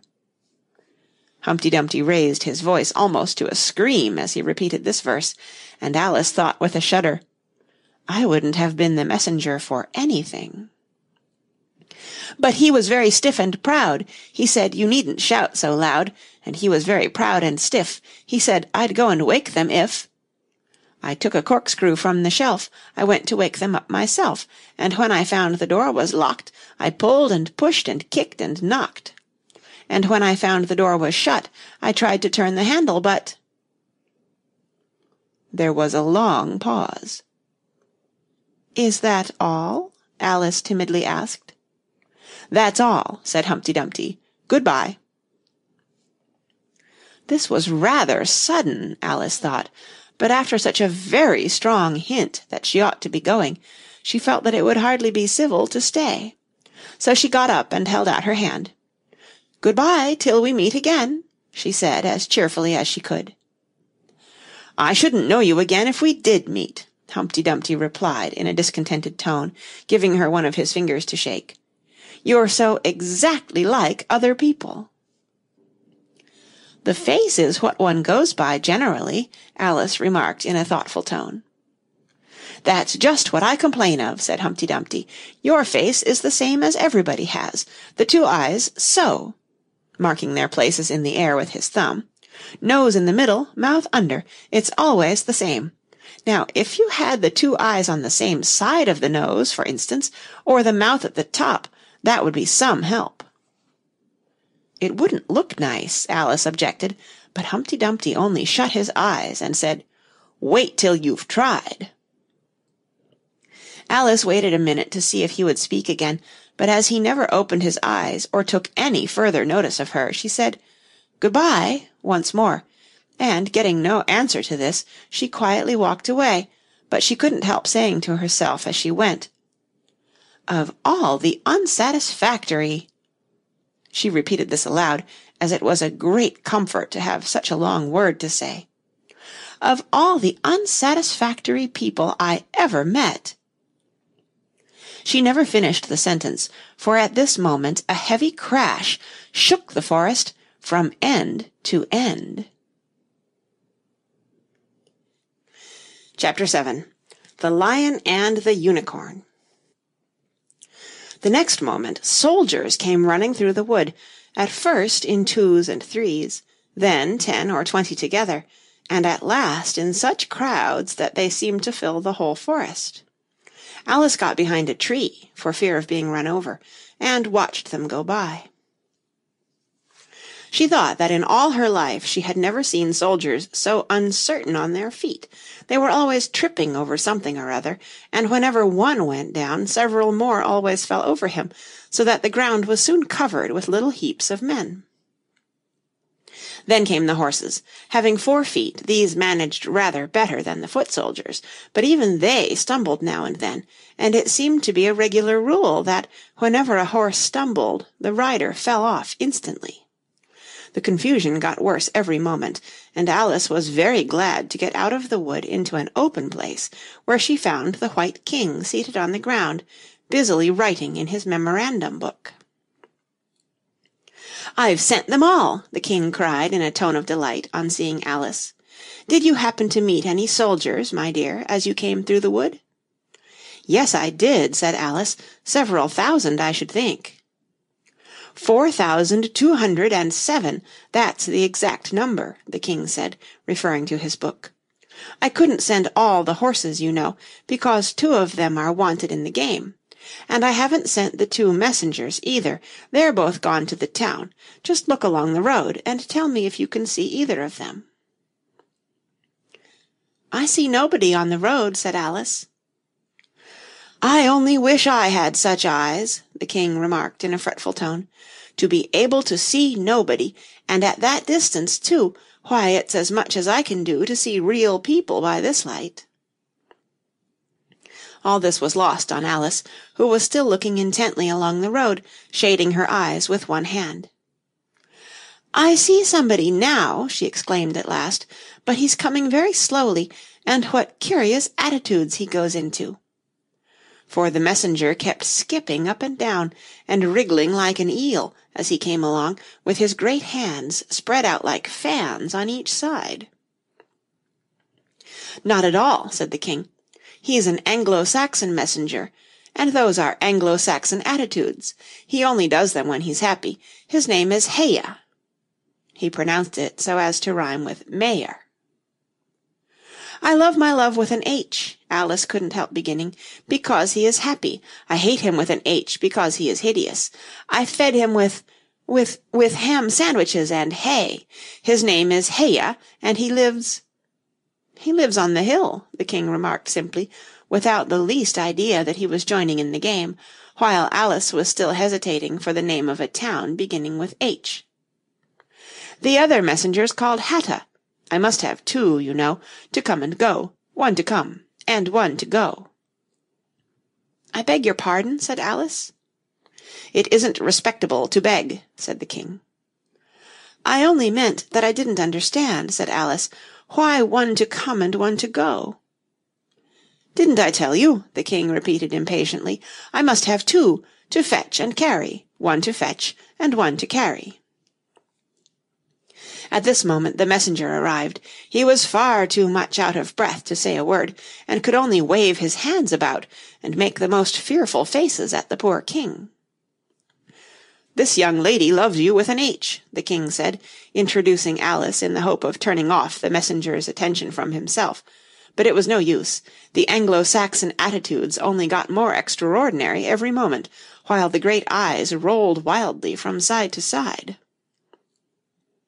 "You alarm me," said the king. "I feel faint. Give me a ham sandwich." On which the messenger, to Alice's great amusement, opened a bag that hung round his neck and handed a sandwich to the king, who devoured it greedily. "Another sandwich," said the king. "There's nothing but hay left now," the messenger said, peeping into the bag. "Hay, then," the king murmured in a faint whisper. Alice was glad to see that it revived him a good deal. "There is nothing like eating hay when you're faint," he remarked to her, as he munched away. "I should think throwing cold water over you would be better," Alice suggested, "or some sal volatile." "I didn't say there was nothing better," the king replied. "I said there was nothing like it," which Alice did not venture to deny. "Who did you pass on the road?" the king went on, holding out his hand to the messenger for some more hay. "Nobody," said the messenger. "Quite right," said the king. "This young lady saw him too, so of course nobody walks slower than you." "I do my best," the messenger said in a sulky tone. "I'm sure nobody walks much faster than I do." "He can't do that," said the king, "or else he'd have been here first. However, now you've got your breath, you may tell us what's happened in the town." "I'll whisper it," said the messenger, putting his hands to his mouth in the shape of a trumpet, and stooping so as to get close to the king's ear. Alice was sorry for this, as she wanted to hear the news too. However, instead of whispering, he simply shouted at the top of his voice, "They're at it again!" "Do you call that a whisper?" cried the poor king, jumping up and shaking himself. "If you do such a thing again, I'll have you buttered. It went through and through my head like an earthquake." It would have to be a very tiny earthquake, thought Alice. "Who are at it again?" she ventured to ask. "Why, the lion and the unicorn, of course," said the king. "Fighting for the crown?" "Yes, to be sure," said the king, "and the best of the joke is that it's my crown all the while. Let's run and see them." And they trotted off, Alice repeating to herself as she ran the words of the old song. The lion and the unicorn were fighting for the crown. The lion beat the unicorn all round the town. Some gave them white bread, some gave them brown. Some gave them plum cake, and drummed them out of town. "Does the one that wins get the crown?" she asked, as well as she could, for the run was putting her quite out of breath. "Dear me, no," said the king. "What an idea!" "Would you be good enough," Alice panted out, after running a little further, "to stop a minute, just to get one's breath again?" "I'm good enough," the king said, "only I'm not strong enough. You see, a minute goes by so fearfully quick. You might as well try to stop a Bandersnatch." Alice had no more breath for talking, so they trotted on in silence till they came in sight of a great crowd, in the middle of which the lion and unicorn were fighting. They were in such a cloud of dust that at first Alice could not make out which was which, but she soon managed to distinguish the unicorn by his horn. They placed themselves close to where Hatta, the other messenger, was standing watching the fight, with a cup of tea in one hand and a piece of bread and butter in the other. "He's only just out of prison, and he hadn't finished his tea when he was sent in," Heya whispered to Alice. "And they only give them oyster shells in there, so you see he's very hungry and thirsty. How are you, dear child?" he went on, putting his arm affectionately round Hatta's neck. Hatta looked round and nodded, and went on with his bread and butter. "Were you happy in prison, dear child?" said Heya. Hatta looked round once more, and this time a tear or two trickled down his cheek, but not a word would he say. "Speak, can't you?" Heya cried impatiently, but Hatta only munched away and drank some more tea. "Speak, won't you?" cried the king. "How are they getting on with the fight?" Hatta made a desperate effort, and swallowed a large piece of bread and butter. "They're getting on very well," he said in a choking voice. "Each of them has been down about 87 times." "Then I suppose they'll soon bring the white bread and the brown," Alice ventured to remark. "It's waiting for 'em now," said Hatta. "This is a bit of it as I'm eating." There was a pause in the fight just then, and the lion and the unicorn sat down panting, while the king called out, "10 minutes allowed for refreshments." Heya and Hatta set to work at once, carrying rough trays of white and brown bread. Alice took a piece to taste, but it was very dry. "I don't think they'll fight any more today," the king said to Hatta. "Go and order the drums to begin." And Hatta went bounding away like a grasshopper. For a minute or two Alice stood silent, watching him. Suddenly she brightened up. "Look, look!" she cried, pointing eagerly. "There's the White Queen running across the country. She came flying out of the wood over yonder. How fast those queens can run!" "There's some enemy after her, no doubt," the king said, without even looking round. "That wood's full of them." "But aren't you going to run and help her?" Alice asked, very much surprised at his taking it so quietly. "No use, no use," said the king. "She runs so fearfully quick. You might as well try to catch a Bandersnatch. But I'll make a memorandum about her if you like. She's a dear good creature," he repeated softly to himself as he opened his memorandum book. "Do you spell creature with a double E?" At this moment the unicorn sauntered by them, with his hands in his pockets. "I had the best of it this time," he said to the king, just glancing at him as he passed. A little," the king replied rather nervously. "You shouldn't have run him through with your horn, you know." "It didn't hurt him," the unicorn said carelessly, and he was going on when his eye happened to fall upon Alice. He turned round rather instantly, and stood for some time looking at her with an air of the deepest disgust. "What is this?" he said at last. "This is a child," Heya replied eagerly, coming in front of Alice to introduce her, and spreading out both his hands towards her in an Anglo-Saxon attitude. "We only found it today. It's as large as life and twice as natural." "I always thought they were fabulous monsters," said the unicorn. "Is it alive?" "It can talk," said Heya solemnly. The unicorn looked dreamily at Alice and said, "Talk, child." Alice could not help her lips curling up into a smile as she began. "Do you know, I always thought unicorns were fabulous monsters too. I never saw one alive before." "Well, now that we have seen each other," said the unicorn, "if you'll believe in me, I'll believe in you. Is that a bargain?" "Yes, if you like," said Alice. "Come, fetch out the plum cake, old man," the unicorn went on, turning from her to the king. "None of your brown bread for me." "Certainly, certainly," the king muttered, and beckoned to Heya. "Open the bag," he whispered. "Quick, not that one. That's full of hay." Heya took a large cake out of the bag and gave it to Alice to hold, while he got out a dish and carving knife. How they all came out of it, Alice couldn't guess. It was just like a conjuring trick, she thought. The Lion had joined them while this was going on.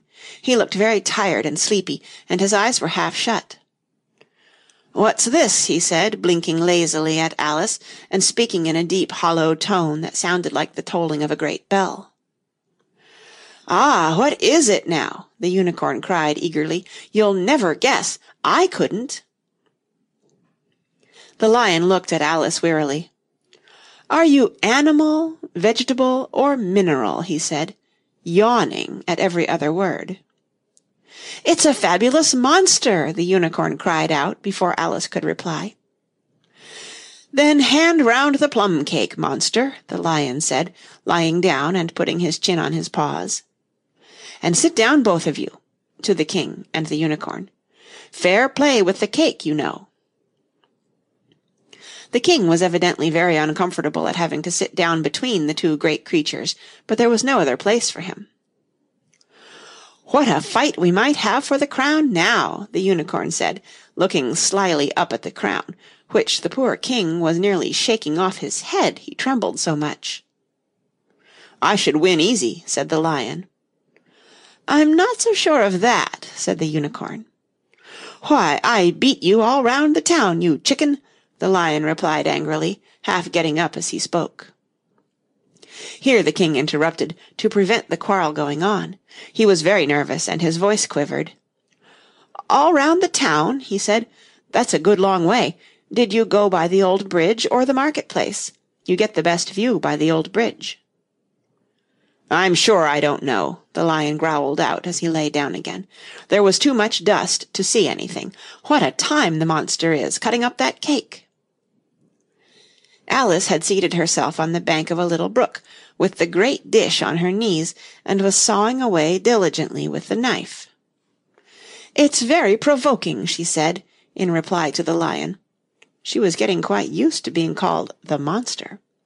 "I've cut several slices already, but they always join on again." "You don't know how to manage looking-glass cakes," the Unicorn remarked. "Hand it round first, and cut it afterwards."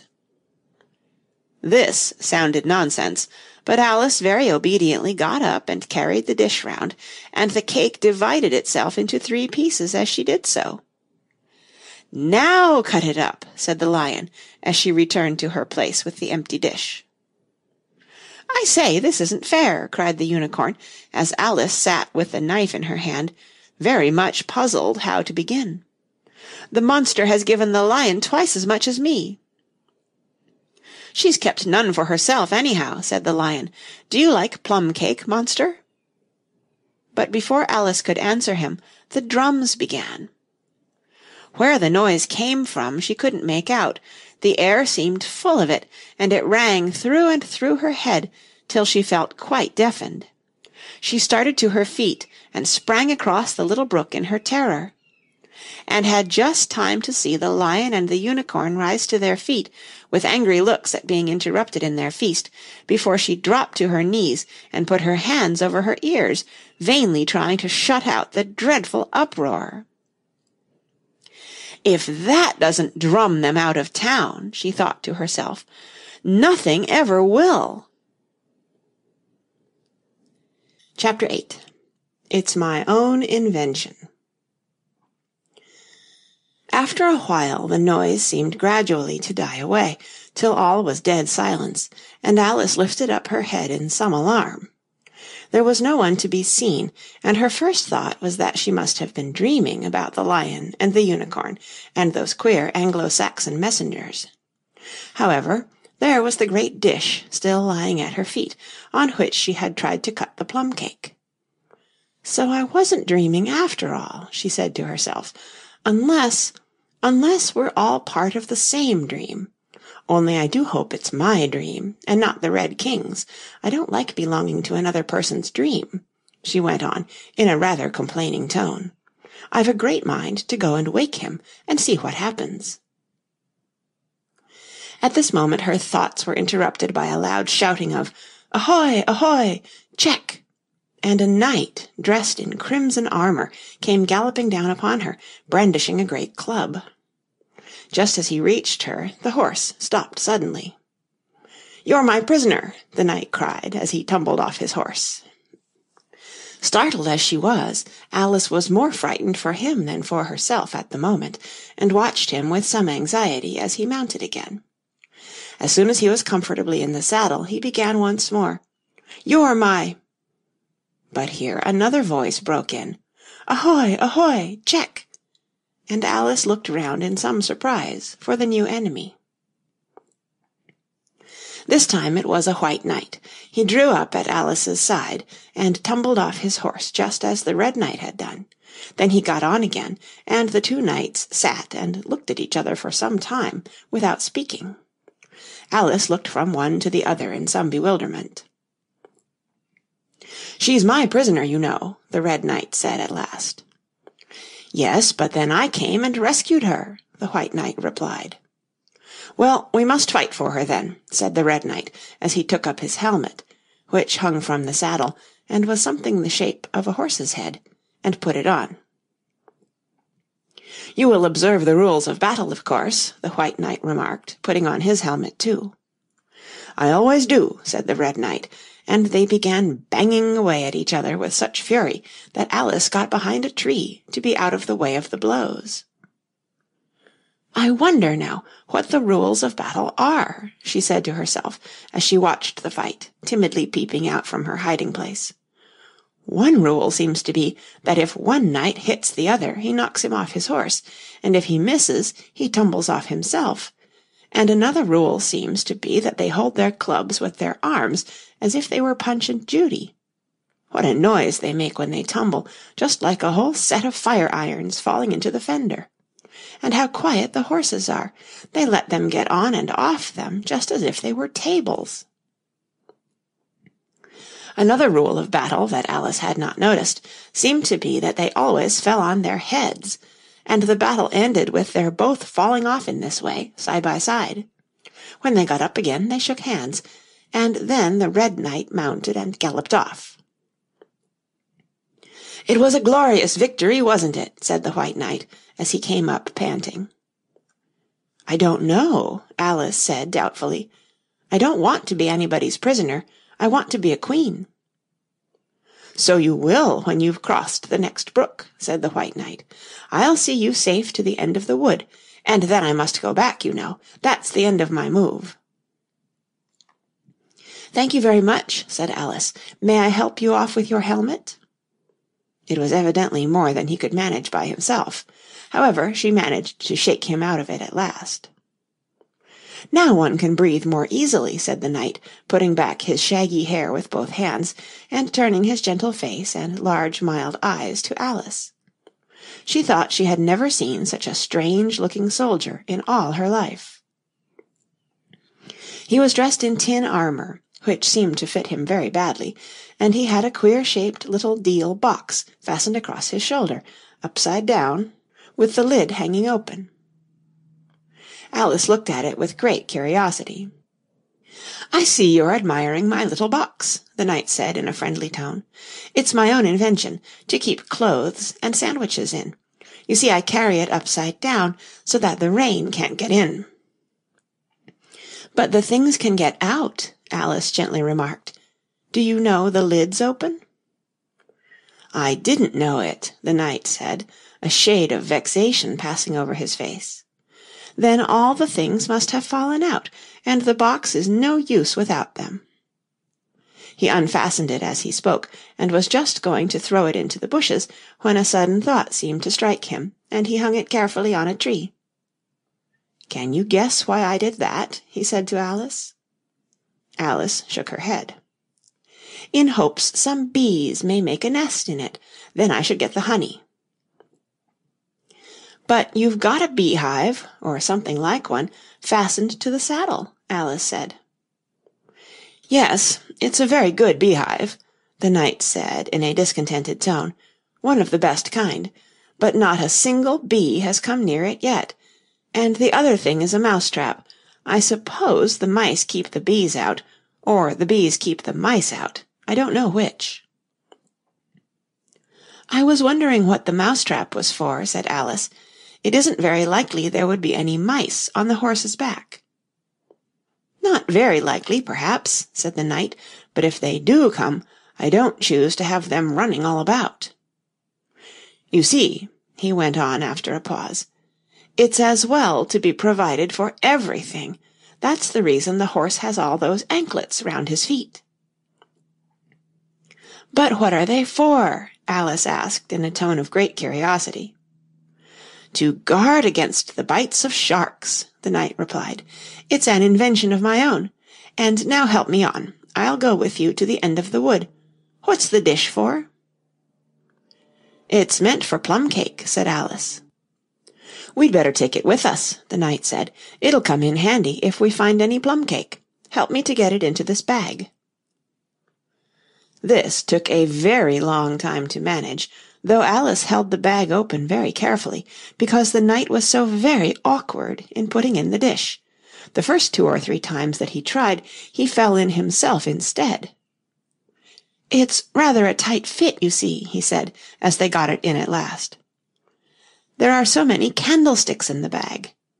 And he hung it to the saddle, which was already loaded with bunches of carrots and fire-irons and many other things. "I hope you've got your hair well fastened on," he continued, as they set off. "Only in the usual way," Alice said, smiling. "That's hardly enough," he said anxiously. "You see, the wind is so very strong here. It's as strong as soup." "Have you invented a plan for keeping the hair from being blown off?" Alice inquired. "Not yet," said the knight, "but I've got a plan for keeping it from falling off." "I should like to hear it very much." "First you take an upright stick," said the knight. "Then you make your hair creep up it, like a fruit tree. Now, the reason hair falls off is because it hangs down.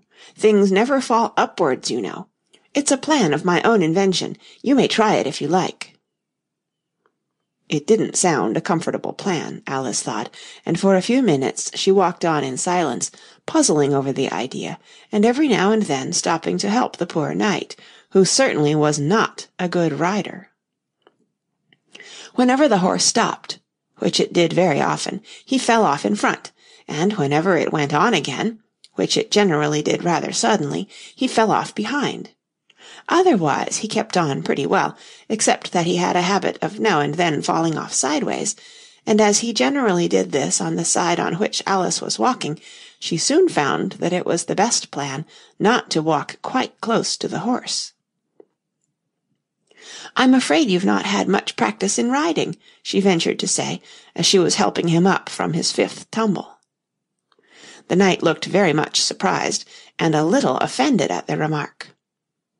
"What makes you say that?" he asked, as he scrambled back into the saddle, keeping hold of Alice's hair with one hand to save himself from falling over on the other side. "Because people don't fall off quite so often when they've had much practice." "I've had plenty of practice," the knight said very gravely. "Plenty of practice." Alice could think of nothing better to say than, "Indeed?" but she said it as heartily as she could.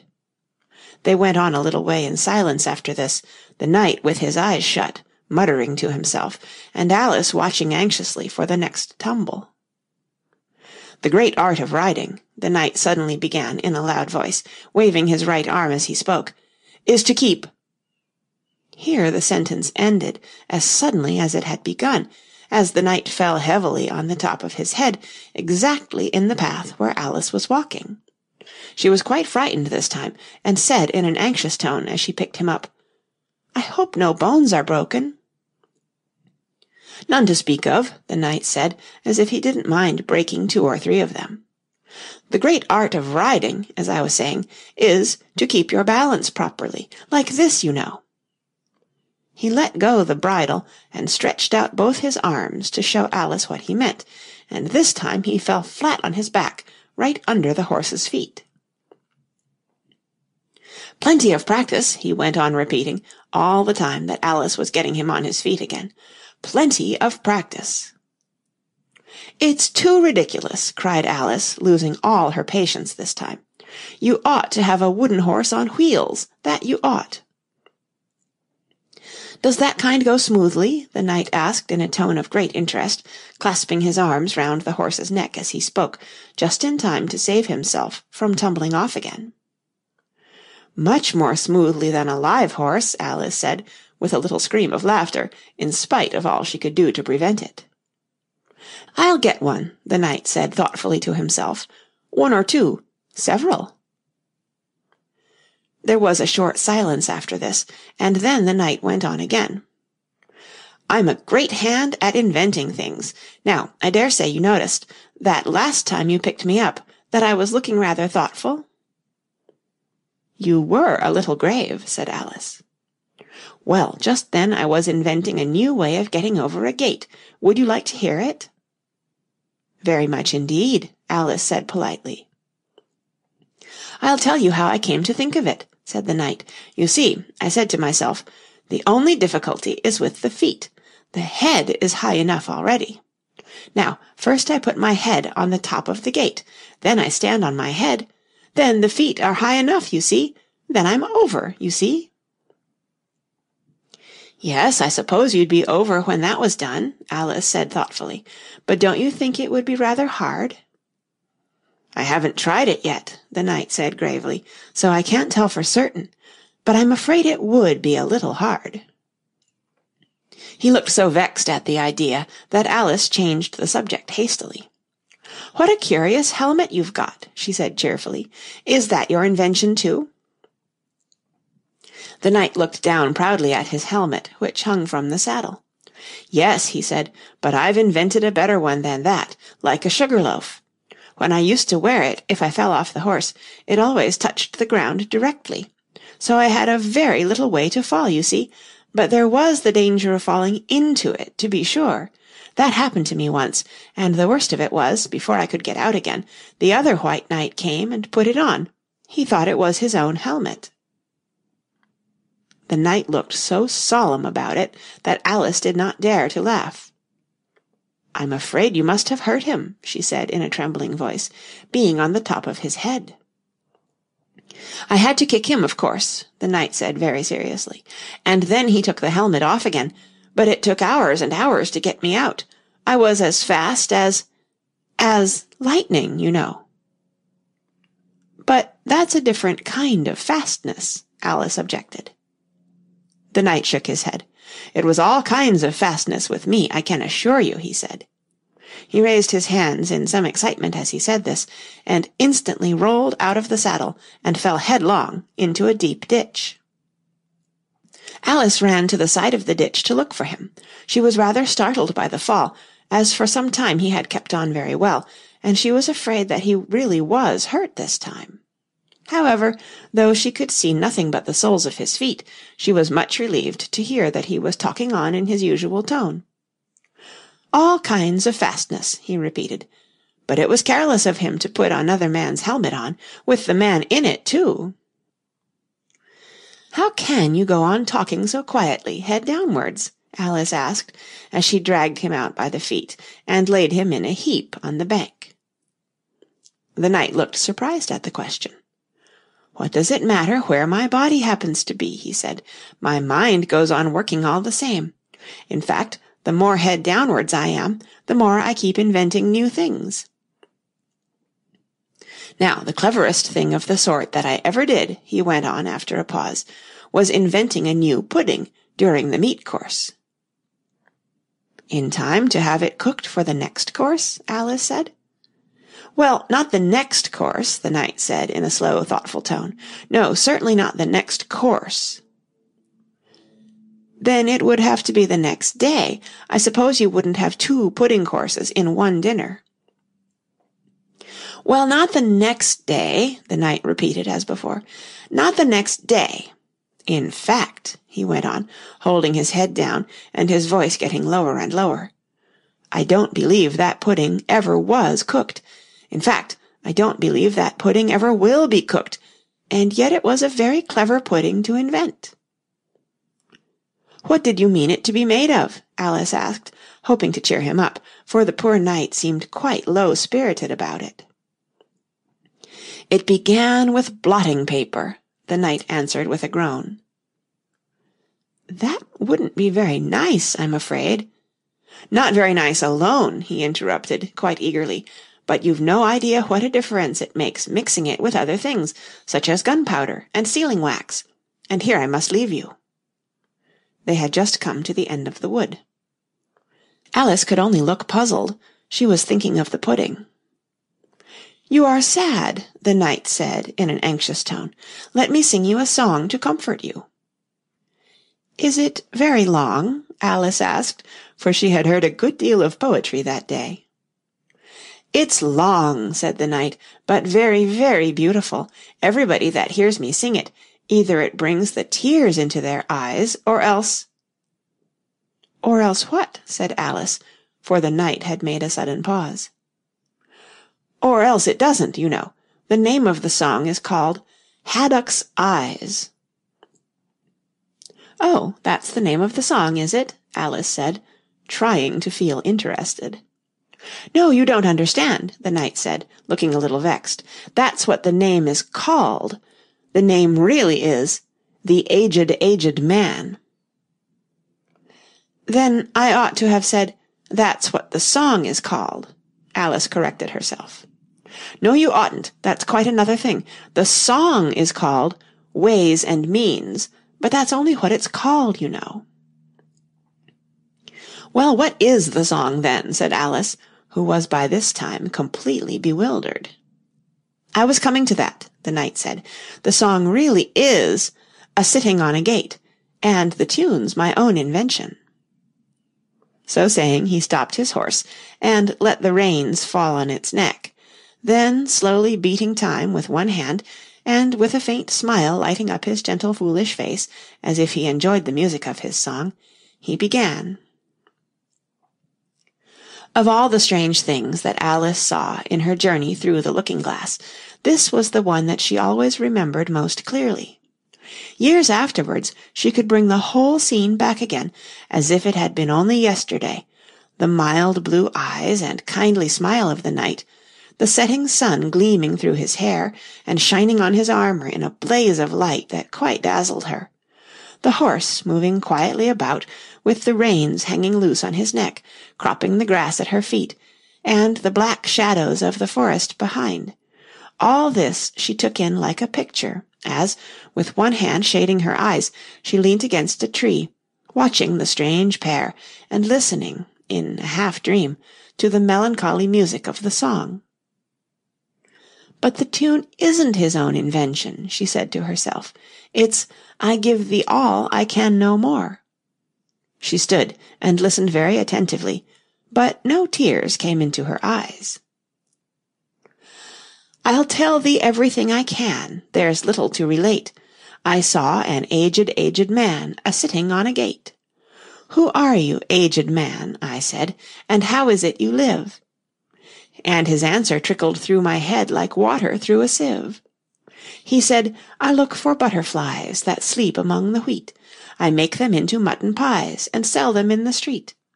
I sell them unto men,' he said, 'who sail on stormy seas, and that's the way I get my bread, a trifle, if you please.' But I was thinking of a plan to dye one's whiskers green, and always use so large a fan that they could not be seen. So having no reply to give to what the old man said, I cried, 'Come tell me how you live,' and thumped him on the head. His accents mild took up the tale. He said, 'I go my ways, and when I find a mountain rill, I set it in a blaze. And thence they make a stuff they call Rollin's Macassar oil, yet 2 halfpenny is all they give me for my toil.' But I was thinking of a way to feed oneself on batter, and so go on from day to day, getting a little fatter. I shook him well from side to side until his face was blue. 'Come, tell me how you live,' I cried, 'and what it is you do.' He said, 'I hunt for haddock's eyes among the heather bright, and work them into waistcoat buttons in the silent night. And these I do not sell for gold or coin of silvery shine, but for a copper halfpenny, and that will purchase 9.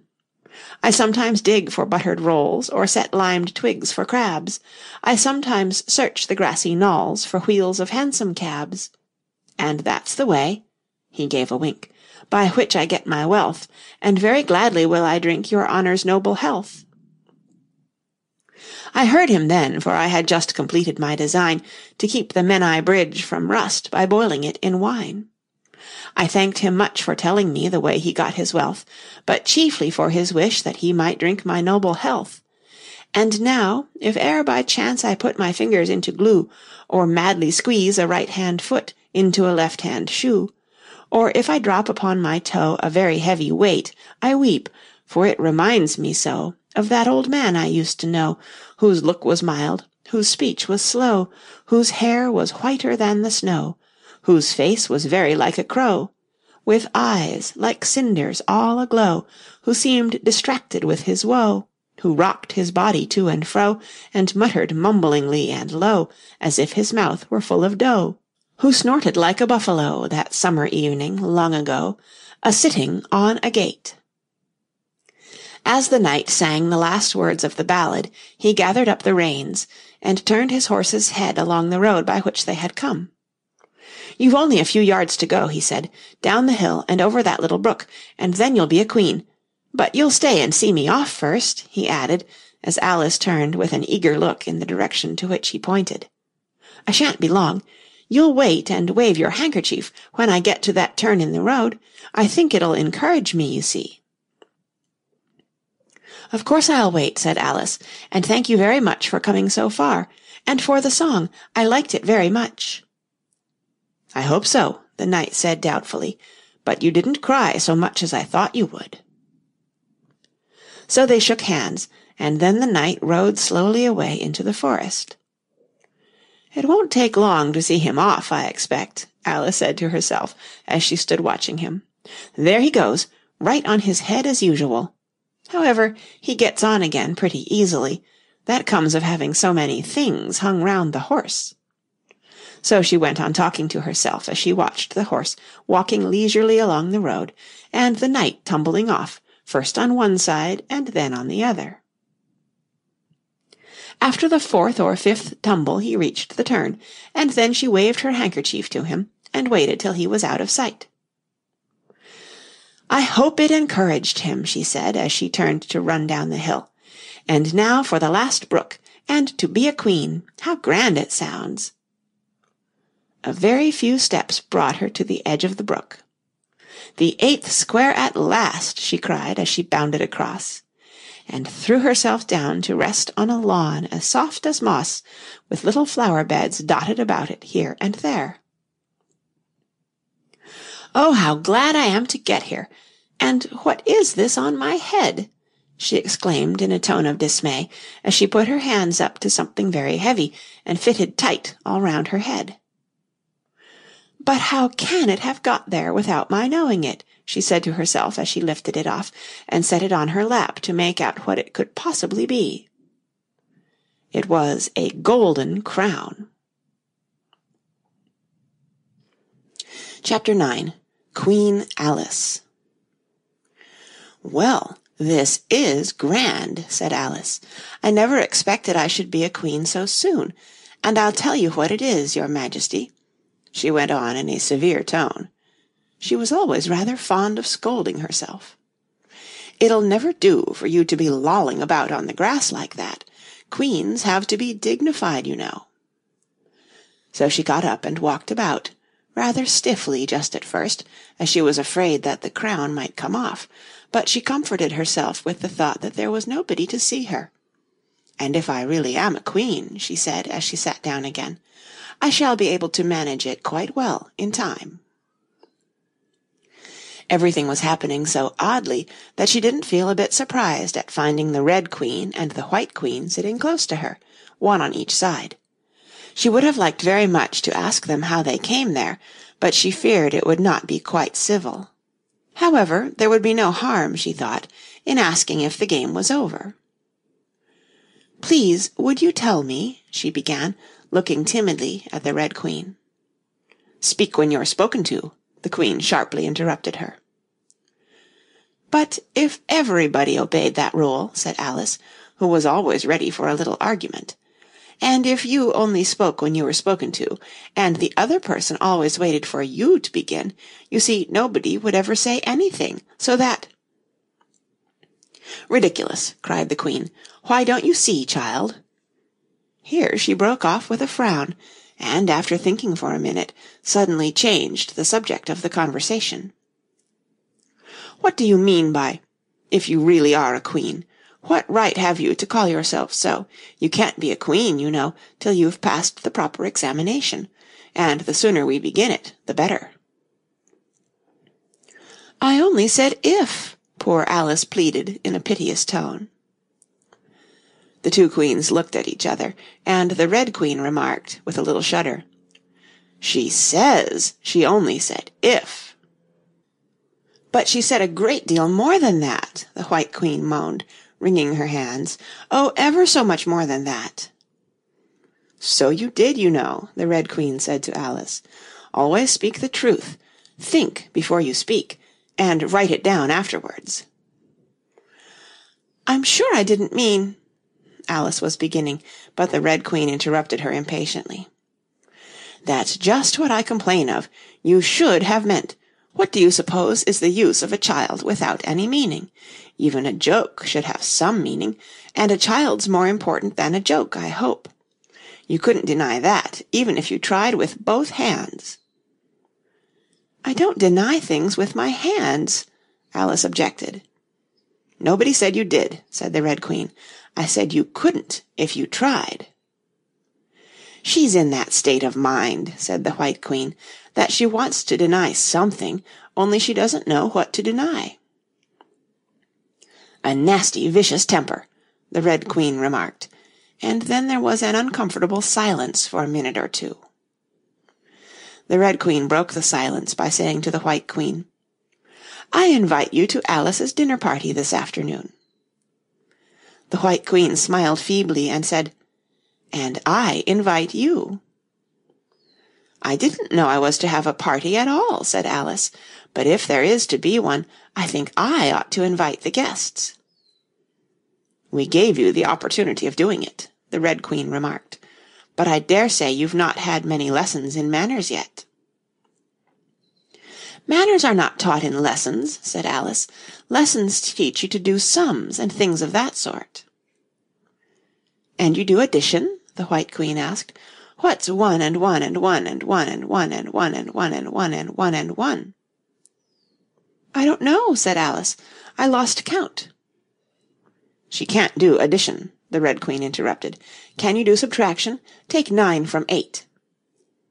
"9 from 8 I can't, you know," Alice replied very readily, "but—" "She can't do subtraction," said the White Queen. "Can you do division? Divide a loaf by a knife. What's the answer to that?" "I suppose—" Alice was beginning, but the Red Queen answered for her. "Bread and butter, of course. Try another subtraction sum. Take a bone from a dog. What remains?"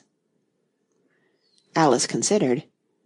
"The bone wouldn't remain, of course, if I took it, and the dog wouldn't remain. It would come to bite me, and I'm sure I shouldn't remain."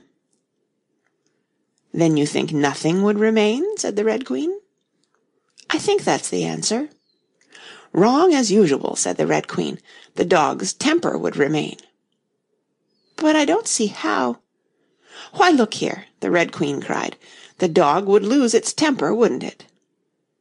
"Perhaps it would," Alice replied cautiously. "Then if the dog went away, its temper would remain," the Queen exclaimed triumphantly. Alice said, as gravely as she could, "They might go different ways." But she couldn't help thinking to herself, "What dreadful nonsense we are talking." "She can't do sums a bit," the Queens said together with great emphasis. "Can you do sums?" Alice said, turning suddenly on the White Queen, for she didn't like being found fault with so much. The Queen gasped and shut her eyes. "I can do addition if you give me time, but I can do subtraction under any circumstances." "Of course you know your ABC," said the Red Queen. "To be sure I do," said Alice. "So do I," the White Queen whispered. "We'll often say it over together, dear, and I'll tell you a secret. I can read words of one letter. Isn't that grand? However, don't be discouraged. You'll come to it in time." Here the Red Queen began again.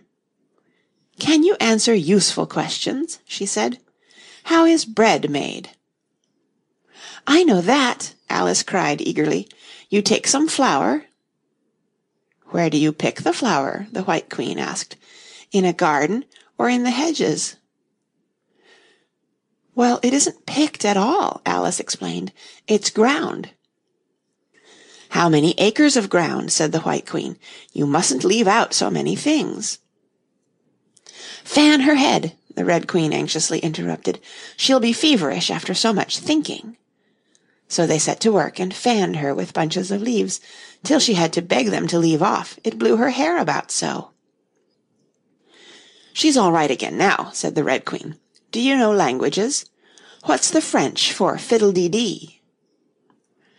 "Fiddle-dee-dee's not English," Alice replied gravely. "Whoever said it was?" said the Red Queen.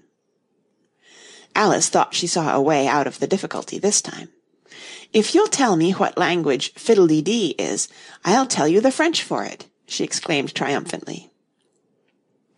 But the Red Queen drew herself up rather stiffly and said, "Queens never make bargains." "I wish queens never asked questions," Alice thought to herself. "Don't let us quarrel," the White Queen said in an anxious tone. "What is the cause of lightning?" "The cause of lightning," Alice said very decidedly, for she felt quite certain about this, "is the thunder. No, no," she hastily corrected herself. "I meant the other way." "It's too late to correct it," said the Red Queen. "When once you've said a thing, that fixes it, and you must take the consequences." "Which reminds me," the White Queen said, looking down and nervously clasping and unclasping her hands, "we had such a thunderstorm last Tuesday. I mean one of the last set of Tuesdays, you know." Alice was puzzled. "In our country," she remarked, "there's only one day at a time." The Red Queen said, "That's a poor, thin way of doing things. Now here we mostly have days and nights, 2 or 3 at a time, and sometimes in the winter we take as many as 5 nights together, for warmth, you know." "Are 5 nights warmer than 1 night, then?" Alice ventured to ask. "5 times as warm, of course." "But they should be 5 times as cold by the same rule." "Just so," cried the Red Queen. "5 times as warm and 5 times as cold. Just as I'm 5 times as rich as you are, and 5 times as clever." Alice sighed and gave it up. "It's exactly like a riddle with no answer," she thought. "Humpty Dumpty saw it too," the White Queen went on in a low voice, more as if she were talking to herself. "He came to the door with a corkscrew in his hand." "What did he want?" said the Red Queen. "He said he would come in," the White Queen went on, "because he was looking for a hippopotamus. Now, as it happened, there wasn't such a thing in the house that morning." "Is there generally?" Alice asked in an astonished tone. "Well, only on Thursdays," said the Queen. "I know what he came for," said Alice. "He wanted to punish the fish because—" Here the White Queen began again. "It was such a thunderstorm, you can't think." "She never could, you know," said the Red Queen. "And part of the roof came off, and ever so much thunder got in, and it went rolling round the room in great lumps, and knocking over the tables and things, till I was so frightened I couldn't remember my own name." Alice thought to herself, "I never should try to remember my name in the middle of an accident. Where would be the use of it?" But she did not say this aloud, for fear of hurting the poor Queen's feeling. "Your Majesty must excuse her," the Red Queen said to Alice, taking one of the White Queen's hands in her own and gently stroking it. "She means well, but she can't help saying foolish things, as a general rule." The White Queen looked timidly at Alice, who felt she ought to say something kind, but really couldn't think of anything at the moment. "She never was really well brought up," the Red Queen went on, "but it's amazing how good-tempered she is. Pat her on the head, and see how pleased she'll be." But this was more than Alice had courage to do. A little kindness, and putting her hair in papers, would do wonders with her. The White Queen gave a deep sigh, and laid her head on Alice's shoulder. "I am so sleepy," she moaned. "She's tired, poor thing," said the Red Queen. "Smooth her hair, lend her your nightcap, and sing her a soothing lullaby." "I haven't got a nightcap with me," said Alice, as she tried to obey the first direction. "And I don't know any soothing lullabies." "I must do it myself, then," said the Red Queen, and she began. "Hush-a-bye, lady, in Alice's lap, till the feast's ready, we've time for a nap. When the feast's over, we'll go to the ball, Red Queen and White Queen and Alice and all." "And now you know the words," she added, as she put her head down on Alice's other shoulder. "Just sing it through to me. I'm getting sleepy too." In another moment both queens were fast asleep and snoring loud.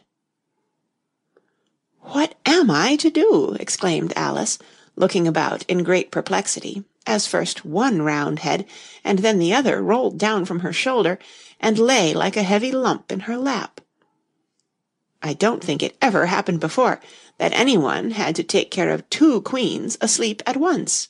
No, not in all the history of England. It couldn't, you know, because there never was more than one queen at a time. "Do wake up, you heavy things," she went on in an impatient tone, but there was no answer but a gentle snoring. The snoring got more distinct every minute, and sounded more like a tune. At last she could even make out the words, and she listened so eagerly that, when the two great heads vanished from her lap, she hardly missed them. She was standing before an arched doorway over which were the words "Queen Alice" in large letters, and on each side of the arch there was a bell handle. One was marked "Visitor's Bell," and the other "Servant's Bell." "I'll wait till the song's over," thought Alice, "and then I'll ring the... Which bell must I ring?" she went on, very much puzzled by the names. "I'm not a visitor, and I'm not a servant. There ought to be one marked Queen, you know." Just then the door opened a little way, and a creature with a long beak put its head out for a moment and said, "No admittance till the week after next," and shut the door again with a bang.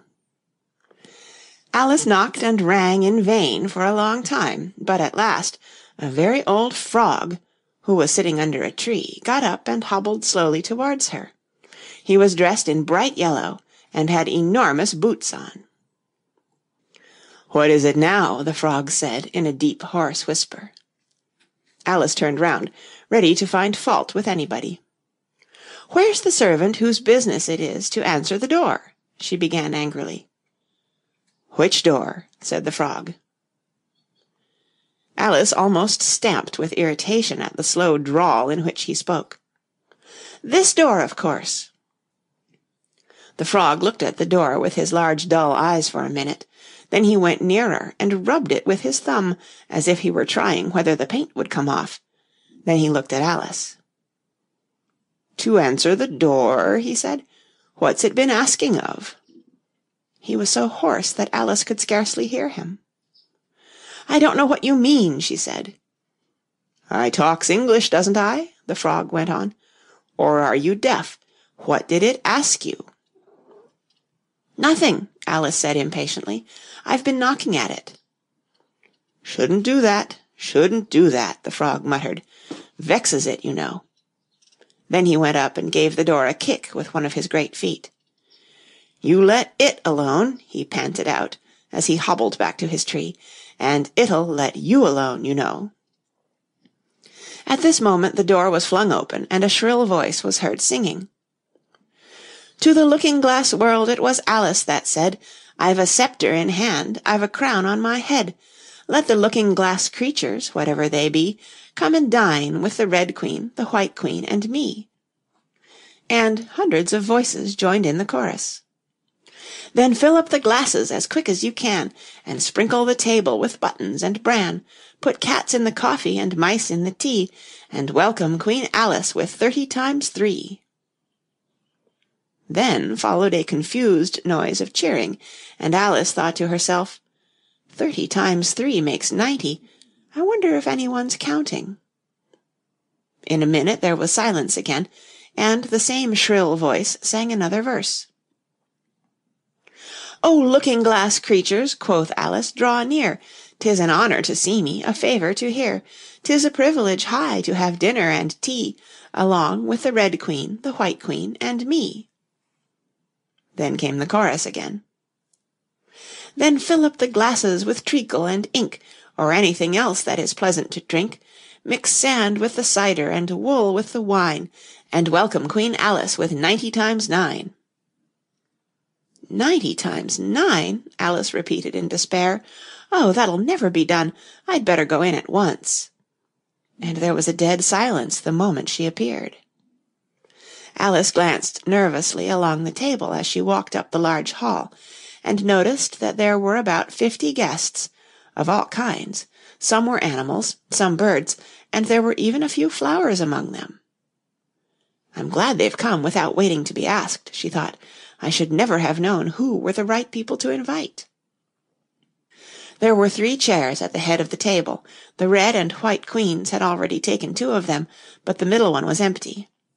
Alice sat down in it, rather uncomfortable in the silence, and longing for someone to speak. At last the Red Queen began. "You've missed the soup and fish," she said. "Put on the joint." And the waiters set a leg of mutton before Alice, who looked at it rather anxiously, as she had never had to carve a joint before. "You look a little shy. Let me introduce you to that leg of mutton," said the Red Queen. "Alice, mutton. Mutton, Alice." The leg of mutton got up in the dish and made a little bow to Alice, and Alice returned the bow, not knowing whether to be frightened or amused. "May I give you a slice?" she said, taking up the knife and fork and looking from one queen to the other. "Certainly not," the Red Queen said very decidedly. "It isn't etiquette to cut any one you've been introduced to. Remove the joint." And the waiters carried it off, and brought a large plum pudding in its place. "I won't be introduced to the pudding, please," Alice said rather hastily, "or we shall get no dinner at all. May I give you some?" But the Red Queen looked sulky and growled, "Pudding, Alice. Alice, pudding. Remove the pudding." And the waiters took it away so quickly that Alice couldn't return its bow. However, she didn't see why the Red Queen should be the only one to give orders, so as an experiment she called out, "Waiter, bring back the pudding." And there it was again in a moment, like a conjuring trick. It was so large that she couldn't help feeling a little shy with it, as she had been with the mutton. However, she conquered her shyness by a great effort, and cut a slice, and handed it to the Red Queen. "What impertinence!" said the pudding. "I wonder how you'd like it if I were to cut a slice out of you, you creature." It spoke in a thick, suety sort of voice, and Alice hadn't a word to say in reply. She could only sit and look at it and gasp. "Make a remark," said the Red Queen. "It's ridiculous to leave all the conversation to the pudding."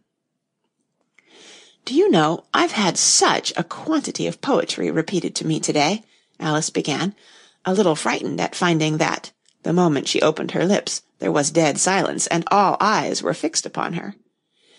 "And it's a very curious thing, I think. Every poem was about fishes in some way.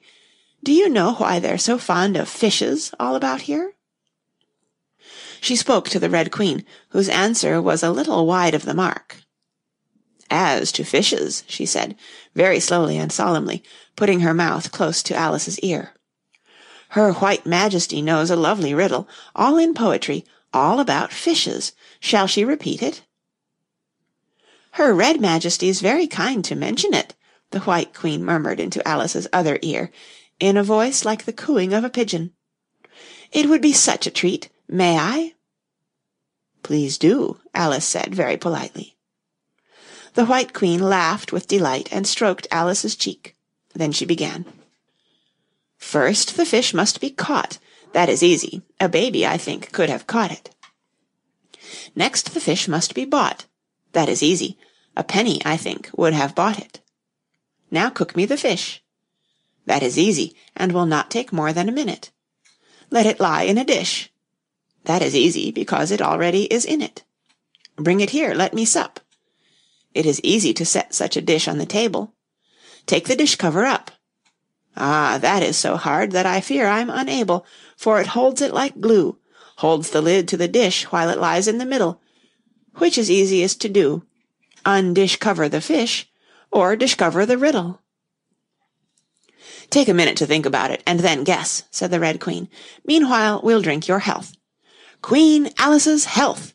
she screamed at the top of her voice, and all the guests began drinking it directly, and very queerly they managed it. Some of them put their glasses upon their heads like extinguishers, and drank all that trickled down their faces. Others upset the decanters, and drank the wine as it ran off the edges of the table, and 3 of them, who looked like kangaroos, scrambled into the dish of roast mutton, and began eagerly lapping up the gravy. "Just like pigs in a trough," thought Alice. "You ought to return thanks in a neat speech," the Red Queen said, frowning at Alice as she spoke. "We must support you, you know," the White Queen whispered, as Alice got up to do it, very obediently, but a little frightened. "Thank you very much," she whispered in reply, "but I can do quite well without." "That wouldn't be at all the thing," the Red Queen said very decidedly, so Alice tried to submit to it with a good grace. "And they did push so," she said afterwards, when she was telling her sister the history of the feast. "You would have thought they wanted to squeeze me flat." In fact, it was rather difficult for her to keep in her place while she made her speech. The 2 queens pushed her so, one on each side, that they nearly lifted her up into the air. "I rise to return thanks," Alice began, and she really did rise as she spoke, several inches, but she got hold of the edge of the table and managed to pull herself down again. "Take care of yourself," screamed the White Queen, seizing Alice's hair with both her hands. "Something's going to happen." And then, as Alice afterwards described it, all sorts of things happened in a moment. The candles all grew up to the ceiling, looking something like a bed of rushes with fireworks at the top. As to the bottles, they each took a pair of plates, which they hastily fitted on as wings, and so, with forks for legs, went fluttering about in all directions. And very like birds they look, Alice thought to herself, as well as she could in the dreadful confusion that was beginning. At this moment she heard a hoarse laugh at her side, and turned to see what was the matter with the White Queen. But instead of the Queen, there was the leg of mutton sitting in the chair. "Here I am," cried a voice from the soup tureen, and Alice turned again, just in time to see the Queen's broad, good-natured face, grinning at her for a moment over the edge of the tureen, before she disappeared into the soup. There was not a moment to be lost. Already several of the guests were lying down in the dishes, and the soup ladle was walking up the table towards Alice's chair, and beckoning to her impatiently to get out of its way. "I can't stand this any longer," she cried, as she jumped up and seized the tablecloth with both hands. One good pull, and plates, dishes, guests, and candles came crashing down together in a heap on the floor. "And as for you," she went on, turning fiercely upon the Red Queen, whom she considered as the cause of all the mischief. But the Queen was no longer at her side. She had suddenly dwindled down to the size of a little doll, and was now on the table, merrily running round and round after her own shawl, which was trailing behind her. At any other time Alice would have felt surprised at this, but she was far too much excited to be surprised at anything now. "As for you," she repeated, catching hold of the little creature in the very act of jumping over a bottle, which had just lighted upon the table, I'll shake you into a kitten, that I will." Chapter 10. Shaking. She took her off the table as she spoke, and shook her backwards and forwards with all her might. The Red Queen made no resistance whatever, only her face grew very small, and her eyes got large and green, and still, as Alice went on shaking her, she kept on growing shorter, and fatter, and softer, and rounder, and... Chapter 11. Waking. And it really was a kitten, after all. Chapter 12. Which dreamed it? "Your Majesty shouldn't purr so loud," Alice said, rubbing her eyes and addressing the kitten respectfully, yet with some severity. "You woke me out of, oh, such a nice dream, and you've been along with me, Kitty, all through the looking-glass world. Did you know it, dear?" It is a very inconvenient habit of kittens, Alice had once made the remark, that, whatever you say to them, they always purr. If they would only purr for yes and mew for no, or any rule of that sort, she had said, so that one could keep up a conversation. But how can you talk with a person if they always say the same thing? On this occasion the kitten only purred, and it was impossible to guess whether it meant yes or no. So Alice hunted among the chessmen on the table till she had found the Red Queen. Then she went down on her knees on the hearth-rug, and put the kitten and the Queen to look at each other. "Now, Kitty," she cried, clapping her hands triumphantly, "confess that was what you turned into." "But it wouldn't look at it," she said, when she was explaining the thing afterwards to her sister. "It turned away its head and pretended not to see it, but it looked a little ashamed of itself, so I think it must have been the Red Queen." "Sit up a little more stiffly, dear," Alice cried with a merry laugh, "and curtsy while you're thinking what to purr. It saves time, remember." And she caught it up and gave it one little kiss, just in honor of having been a Red Queen. "Snowdrop, my pet," she went on, looking over her shoulder at the white kitten, which was still patiently undergoing its toilette. "When will Dinah have finished with your white Majesty, I wonder? That must be the reason you were so untidy in my dream. Dinah, do you know that you're scrubbing a white queen? Really, it's most disrespectful of you." "And what did Dinah turn to, I wonder?" she prattled on, as she settled comfortably down, with one elbow in the rug, and her chin in her hand, to watch the kittens. "Tell me, Dinah, did you turn to Humpty Dumpty? I think you did. However, you'd better not mention it to your friends just yet, for I'm not sure. By the way, Kitty, if only you'd been really with me in my dream, there was one thing you would have enjoyed. I had such a quantity of poetry said to me, all about fishes. Tomorrow morning you shall have a real treat. All the time you're eating your breakfast, I'll repeat The Walrus and the Carpenter to you, and then you can make believe it's oysters, dear. Now, Kitty, let's consider who it was that dreamed it all. This is a serious question, my dear, and you should not go on licking your paw like that, as if Dinah hadn't washed you this morning. You see, Kitty, it must have been either me or the Red King. He was part of my dream, of course, but then I was part of his dream, too. Was it the Red King, Kitty? You were his wife, my dear, so you ought to know. Oh, Kitty, do help to settle it. I'm sure your paw can wait." But the provoking kitten only began on the other paw, and pretended it hadn't heard the question. "Which do you think it was?" A boat beneath a sunny sky, lingering onward dreamily in an evening of July. Children three that nestle near, eager eye and willing ear, pleased a simple tale to hear. Long has paled that sunny sky, echoes fade and memories die, autumn frosts have slain July. Still she haunts me, phantom-wise, Alice moving under skies never seen by waking eyes.